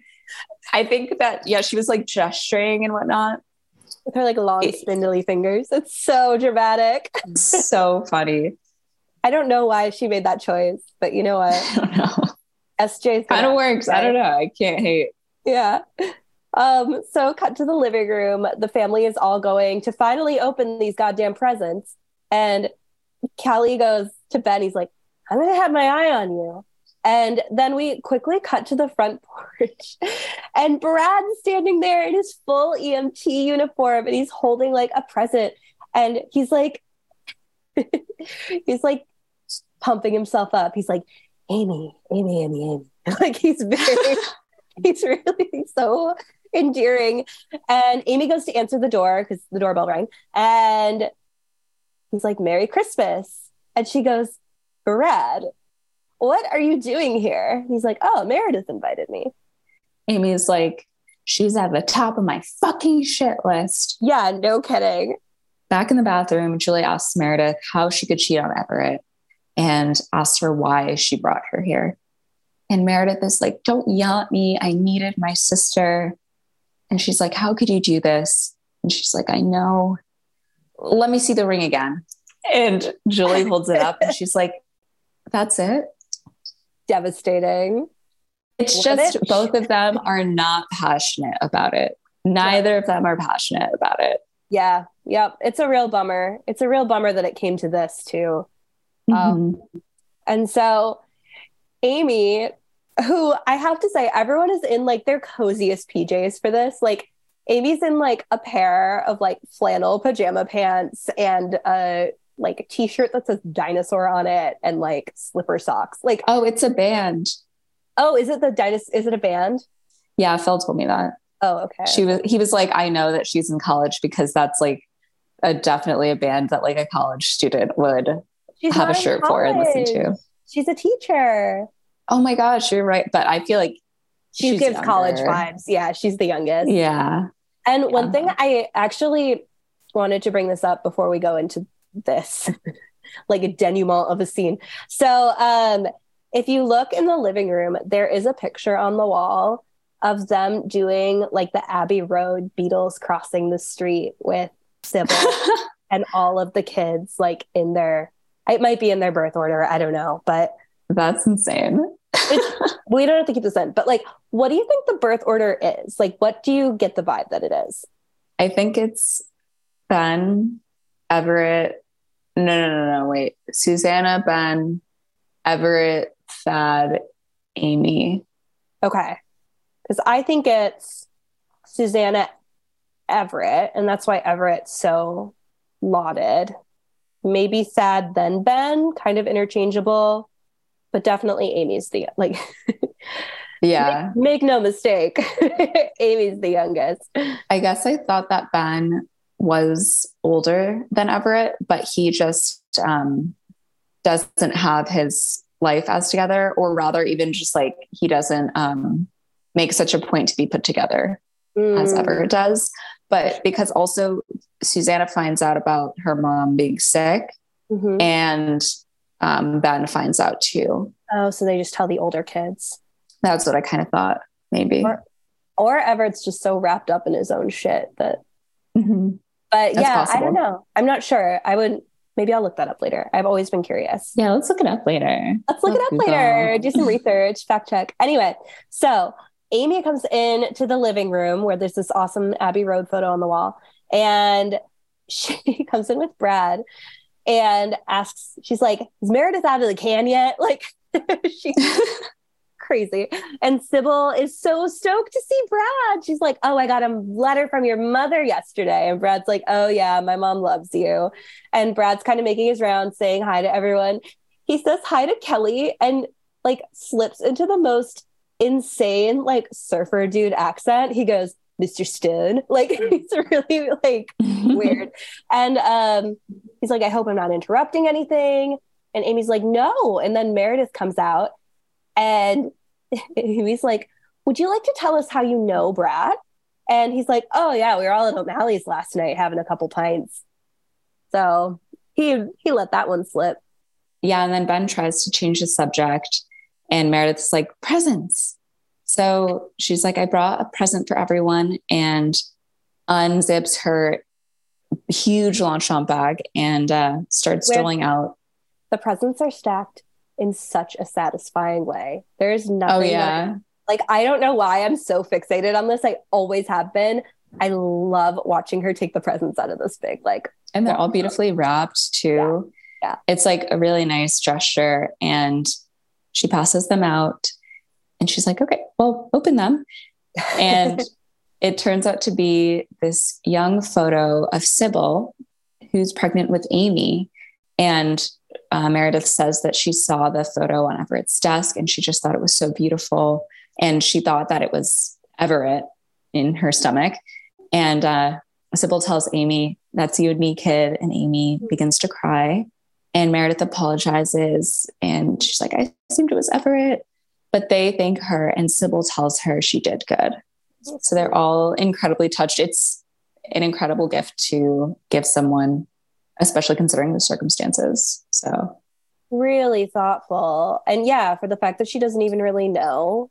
And Sybil's right. She did really good. Like, she's not, don't let her open her mouth, but she can give a gift.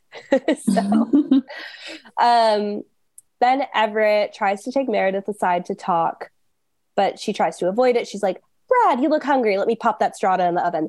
And Everett is like, no, we need to talk. She's like, no, I know what you're going to ask me. And he's like, no, I don't think you do. And she's like, no, I'm not going to marry you. And Brad lets out this insane, like, giggle. Like, it's really like, he just walked into this. I love him. right. And Everett's like, what? And she's like, I'm sorry, I can't marry you.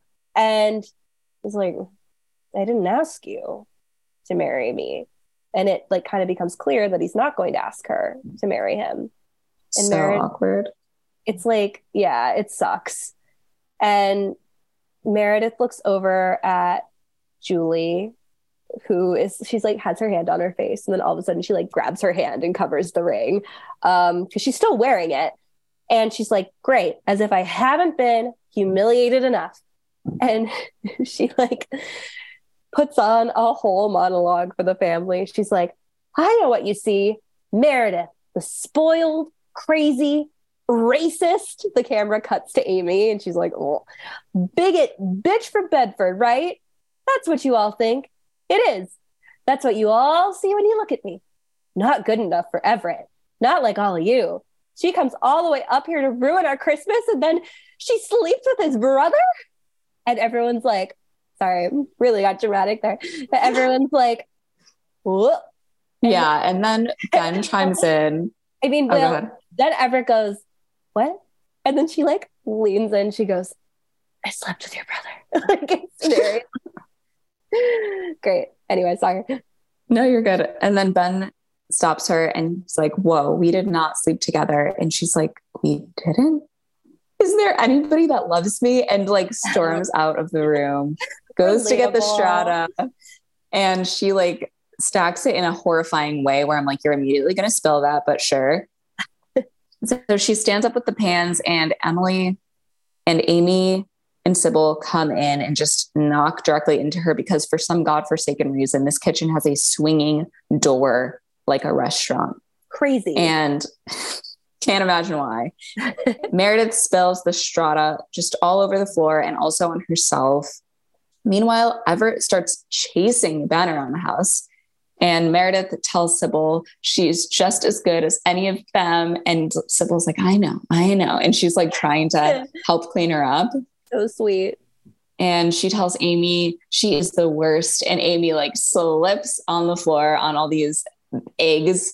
And Everett keeps chasing Ben. Ben comes into the kitchen, causes Amy to slip. Amy like careens into Sybil and Meredith. And they all end up on the floor. And Everett catches up and tackles Ben. And this music has like, da, da, da, da, da, da, da. Like the Nutcracker Suite. Is that what it's from? It is. I'm thinking like Home Alone. Oh, That's the that origin too. now. That too. No, the Nutcracker totally copped it off of Home Alone. Yeah. That's that's how absolutely. So Everett and Ben kind of like half fight. And Ben is like, are you okay? And he tells him that nothing happened. He slept on the floor. But Ben also tells him that he doesn't love her. And then the table breaks and the turkey like slides onto the floor and all these vegetables. Yeah. Devastating to watch that turkey hit the ground. Just, oh yeah. My heart is broken, especially for poor Patrick, who like helped prep this whole dinner. One funny bit about this scene, before like the first and only present opened prior to all of the pictures that Meredith brings is this houndstooth jacket that Susanna got for Ben. And oh yeah, all throughout this, he's like, he loves it. He's like, oh yeah, houndstooth. And then like all throughout this fight, Ben keeps saying, watch the jacket. Like he's obsessed with this stupid jacket. It's the good gag. I love it. So then later, luckily we have an EMT on site, and Brad comes in to help patch everyone up. Julie makes a call in this weird little like phone nook that they have in this house. Like they're quirky. I don't know. Insane, with like a corded landline telephone. It's very funny. Like the last vestiges of a landline. Finally, the ring falls off. Everett takes a shower. He goes into the room where Meredith is waiting. She does her little throat clear, which has been absent for a while now. She apologizes to Everett. And he's like, I'm sorry for everything. And she's like, do you hate me? And he's like, of course not. Amy goes out into the ambulance and is like, oh, did you bring that gift for me? And he did. And so they have a little beginning of a moment. And then Everett and Susanna come downstairs, and Everett asks Elizabeth if she's seen Julie. And Elizabeth, like this little like grubby finger kleptomaniac, has the ring on her finger. And so she's like, Julie gave me the ring. She said to say goodbye, which is really dramatic of Julie, honestly. Like, the Morton sisters have a flair for the dramatic when they want to. And I love how she was just trying to cop the ring, like wasn't going to tell anyone that she had it or where Julie was, just to cover up her wanting to keep it. She is nuts. This kid is like insane to me. And so, yeah, Julie's catching the bus out from campus. Mm-hmm. We cut back to Amy and Brad in the ambulance, and Amy opens Brad's gift. It's a snow globe, and she really loves it. It's just a really sweet gift. And I think it kind of makes her realize that her and Brad's story is to be continued. Truly, even though her reaction to it is really flat. It's really funny. She goes, wow, Brad. Like, but I feel she looks at it, she's like endeared. Yeah. I feel like she's interested. It's just one of those gifts you get where it's like, oh, well, it's not like a pair of shoes or something super expensive, but it's really heartfelt. Yeah. She's never at a loss for words. So the fact that all she can say is that is really meaningful for sure. Yeah. She is enamored. And while this is happening, Everett heads out to catch Julie on foot. And Crazy. Kelly actually gets in the car and backs out of the driveway too. With all this commotion, Amy climbs over Brad to like look out the window to see what's going on. But then they also kind of like make eye contact with this closeness. Mm-hmm. And Kelly picks up Everett and drives him to the bus station. So back at the house, Meredith comes into Brad's room. Nope, Brad doesn't live there. So Meredith, so many names. Okay, so back at the house, Meredith comes over to Ben's room and she's still in her eggy clothes and she sits down with him. He grabs her arm and brings her closer and she touches his little like cut on his eyebrow that Brad must have patched up for him. And they have like a sweet little moment. And Ben's like, we got to get out of these clothes. And like a beat, because you smell a little bit like puke, but it's like really sweet and real. And I think that the authenticity of their chemistry is really what makes them appealing. Yeah. It seems like he's the only one who makes her feel comfortable enough to be herself. Yeah. It's just really sweet. And then Everett gets to the inn. Julie isn't there. He sees her at the bus stop and runs to the bus stop. Just as the bus comes, Everett says, you know, you didn't say goodbye. And she's like, well, you were a little busy. He's like, you can't go. You got to stay. She's like, this is too much. But he says it's not. And like, suddenly they're forehead to forehead. And it's very intense. Everett's intense. That's like the name of the game for him. It's crazy. And he's like, stay. And the bus pulls out. It's kind of a reveal. Like we see the bus. It's kind of like Extreme Makeover Home Edition where it's like, no, yeah, Ty Pennington. But instead of a fabulous home, we just see Everett standing there. Julie has gotten on the bus. But then the bus breaks. Oh my God. It's crazy. Stop the bus.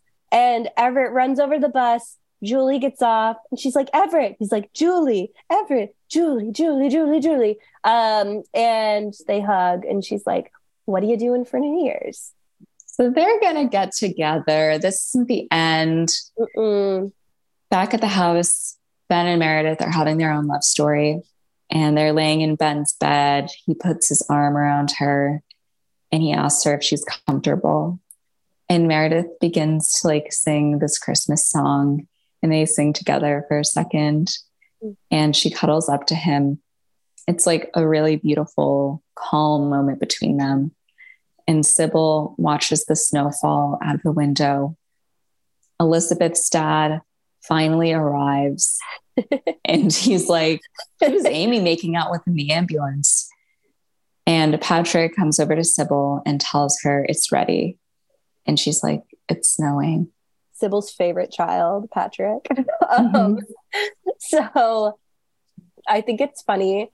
This is the first time I like really paid attention to the timeline of things. I really think that Susanna's husband sucks because he said on the phone, or Susanna said, okay, see you at 4:30 tomorrow. And then Julie makes it clear that she is catching the 5:00 bus. So he's at least a half hour late. And he has been MIA this whole time.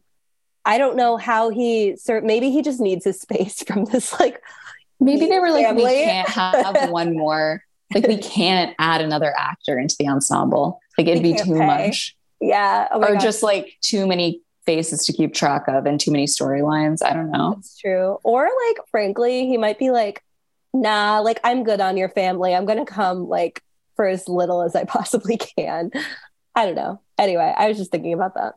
So that is kind of a wrap on the first timeline of the story. And then we get a jump to next Christmas.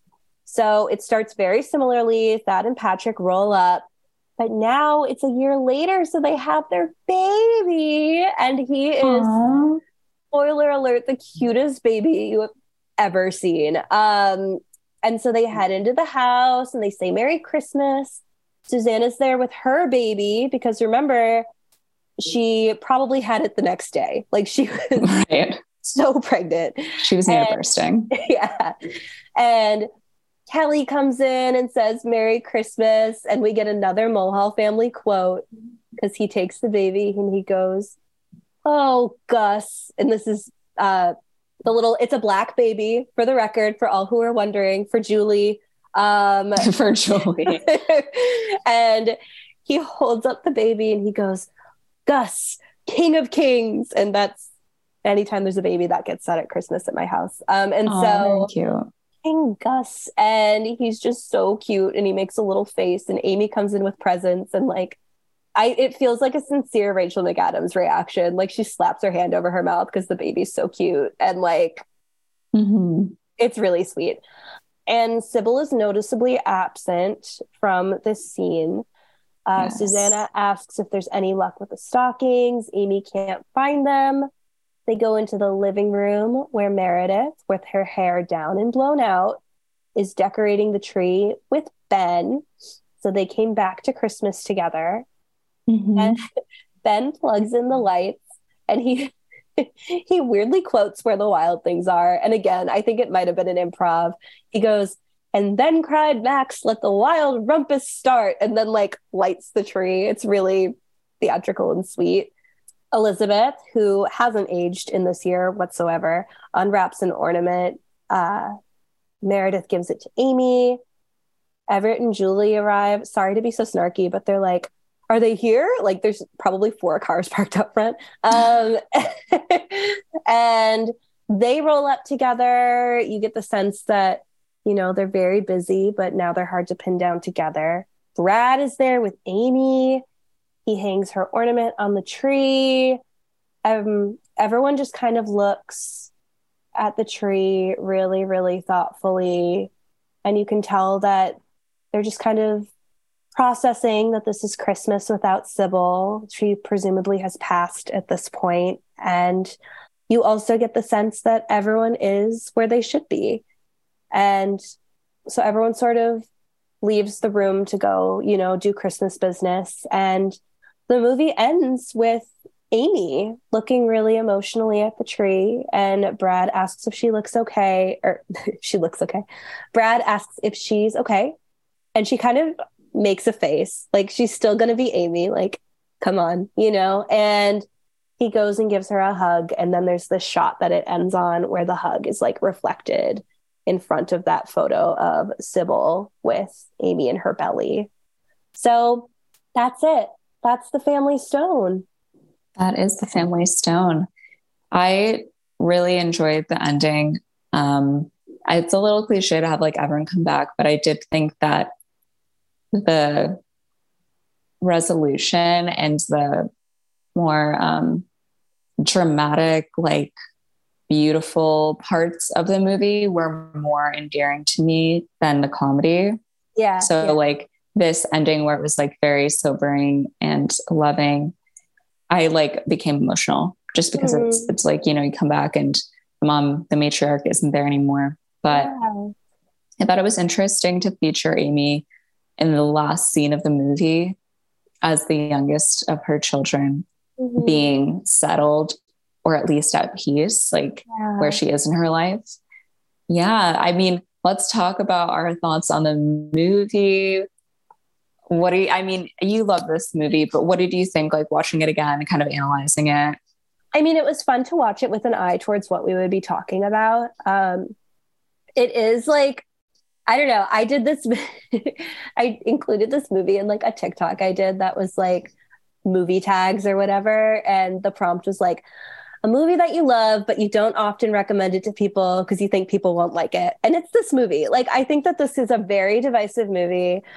I think that the personalities are really strong, and it's, I don't know. I also think though that it is something I noticed about it is just how lived in it is. Like, it really does feel like a family, and everyone really does play well off of each other. I think that they assembled this cast really well. And yeah, I don't know. It just is such a warm, cozy movie for me that I have to watch every Christmas. It's so, I don't know. It's emotional too, which I always forget because I always recommend it to people like it's a comedy if I do recommend it. And there's definitely a dark edge to it that, I don't know, the comedy sings through a little bit more for me, but maybe it's just because I like only want to watch Luke Wilson and Sarah Jessica Parker together. I think I really like that storyline. This is the first time I had seen this movie, so I didn't know what to expect at all. And I actually like hadn't looked it up beforehand, right? Like I didn't read about it or anything. So I initially anticipated it taking place like a longer time ago, like 90s, but I was like, oh, it's 2005. Like I was 9 when this movie came out. So the beginning for me was pretty slow. I was like, I get it. You guys hate her. Yeah. Like you find her insufferable. I know, but I did really like the family dynamics. It's really hard to do a big ensemble movie without getting all those characters lost. But I feel like each character was really defined. I did read that the 9 cast members playing the Stones did several weeks of rehearsals. They would bond like off camera before they actually shot the film. And it really comes through because they mesh incredibly well together. It feels like they're a family. The casting was so stacked, like really, really great. So good. I feel that like push and pull between those really sobering moments and the comedy. I didn't love the comedic moments. Yeah. But yeah, I don't know if it was like because of the pacing overall, or if it was just like, I needed them to pick a side if they were going to do like a comedic movie or a dramatic movie. Cause I was trying to think of like other similar family movies. I was thinking of like Father of the Bride, and Steve Martin is like so good at being the dad, the like man who loves his daughter, and then also being this like comedic genius. And I think that like Diane Keaton is an amazing actress and she is really good at that. Yeah. But it was hard to fit those like multiple genres in a movie where so much is already happening. For sure. It's like if you tried to like throw a cancer plot line into Meet the Fockers, like it doesn't. Oh my God. Like it is hard, but I also think it kind of reads like a play in that way, where there is some farce to it. Like there's definitely some very physical comedy, but there is like a dramatic through line as well, you know? Yeah. I feel like for me, I would watch this movie again, but I need to watch it by myself. Yeah. Like it feels just like an incredibly personal movie where you can kind of pin up your different, reflections of yourself into it, or like your personal experiences. Absolutely. Where someone next to you watching it is going to have their whole own interpretation. Like you could probably watch it with someone and be they're like, I hate Meredith's character. I think she's irredeemable. I don't think that her and Ben should have ended up together, or at least just like, she sucks, whatever. Or you can be with someone who's watching it and be like, oh my God, I've been in that situation before. I didn't know how to act. And like, it was so difficult to meet my boyfriend's family. So I think that there is like a lot of fodder for connection in the movie. Totally. Everyone has a family, you know? So I'm glad I watched it. I am excited to hear your rating. Oh man. Wait, before I rate it, can I ask you a question? Yeah. What do you make, because I think we have to address it, of the fact that these two sisters end up like playing the old switcheroo with, and these two brothers ultimately do as well. Like, I guess if it's meant to be, it's meant to be. And like, you just kind of have to look past the reality of like, oh my God, my sister has like been intimate with this guy that I'm dating. Oh, I didn't even think about that part. Well, I guess from a first time watcher, Yeah. like what Ben says throughout the movie, he's like, they don't really love each other. Like, So you can't marry her. You don't love her. Yeah. It would be different if they broke up on different terms where one of them really wanted to marry the other, or they weren't both comfortable with breaking up. But it just seems like there is no residual feeling that she has for him. It's a very like You've Got Mail breakup where like Meg Ryan and Greg Kinnear are just like, we're not right for each other anymore. Like, even though there's a lot of theatrics around this one in particular, given the compression of the time. But yeah. And also the like way that she is at the end of the movie with her hair down and her like comfortable clothes. She's not in a pantsuit. It shows that she's calmed down a lot. Yeah. Like she's just being herself. She's not putting on airs. And if she had married if she had married Everett, that's what they would have both been doing probably the rest of their lives, is just acting the way that other people wanted them to act. Awful. Or how they thought they should act. They'd just be looking into mirrors for all of eternity. Like, that's the only time they're happy. Look at them. Oh, perfect. My rating though, what are we rating on? Is it candy canes? Oh, we didn't end up doing that this year. Oh, you so didn't? It's just like 1 to 10 rating. And the 1 to 10 rating is very much like, there's no anchors for it. Like, it's just what you feel. So don't worry about like categories or whatever. I meant to go back and look at what I rated Love Actually, but I forgot. It's so like, doesn't matter at all. Just whatever you feel like you want to. And it matters to me. I do this once a year. I think that, just kidding. I'm going to give it a 7. I think that it's cozy. I think that it's... Oh, wow. I thought you might go for an 8 or 9. No, I mean, I think you do have to be in a mood to watch this movie. Like, fair. You have to be in cozy vibes. Like last night, I made myself a spiked hot chocolate and like wrapped presents and watched this movie, you know? Yeah. Whereas something like a Love Actually or The Holiday, like if I come across that like on cable, or if I walk into the room and you're watching that movie, like I'm going to sit down and watch it with you. Like this one is a little bit more introspective and heavy. And so, yeah, I think just for like general watchability, I will give it a 7. And also just really, every time I watch it, I realize how mean this family is. I will dock it a point. If you asked me last year, I might've given it an 8, but this year I think I'll give it a 7. Cool.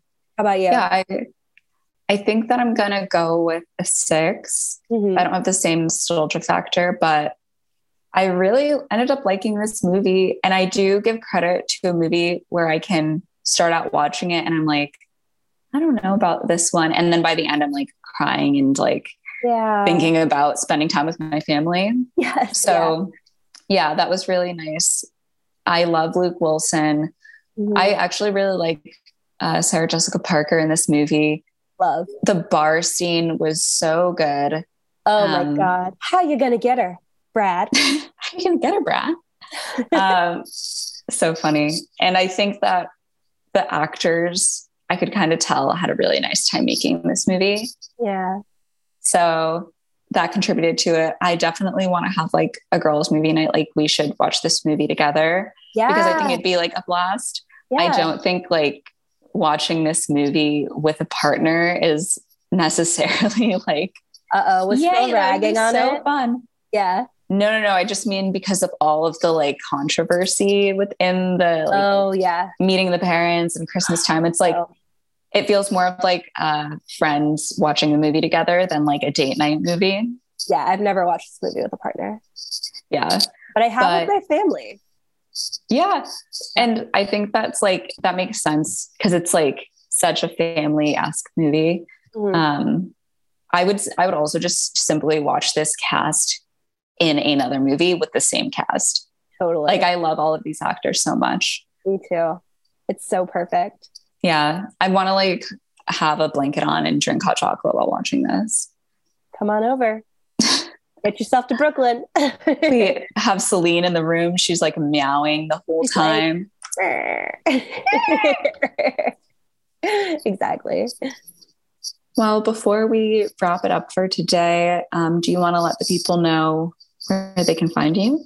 Yeah. I am on Instagram and I guess TikTok. That's not as interesting, but I'm on Instagram at monmichmul, MONMICHMUL. Yeah, I'll be posting about this. Thank you for having me guest and tap in as host. I hope Christina feels better. Yes, everyone wish Christina well wishes. I'm sure she'll be okay by the time this episode comes out, but sure. Yes, but yeah. Very, very bad wisdom tooth. Time, as you know, it's painful. So I'm so happy that you joined us today. It was really a blast. It was kind of just like we were gabbing the whole time. So it was like really easy to chat and I really appreciate it. Of course. I love you, love you, love you. Everybody go hug your mom and give your family hugs. Break up Enjoy with your the time. partner that you don't like that much. Scathing. Goodbye.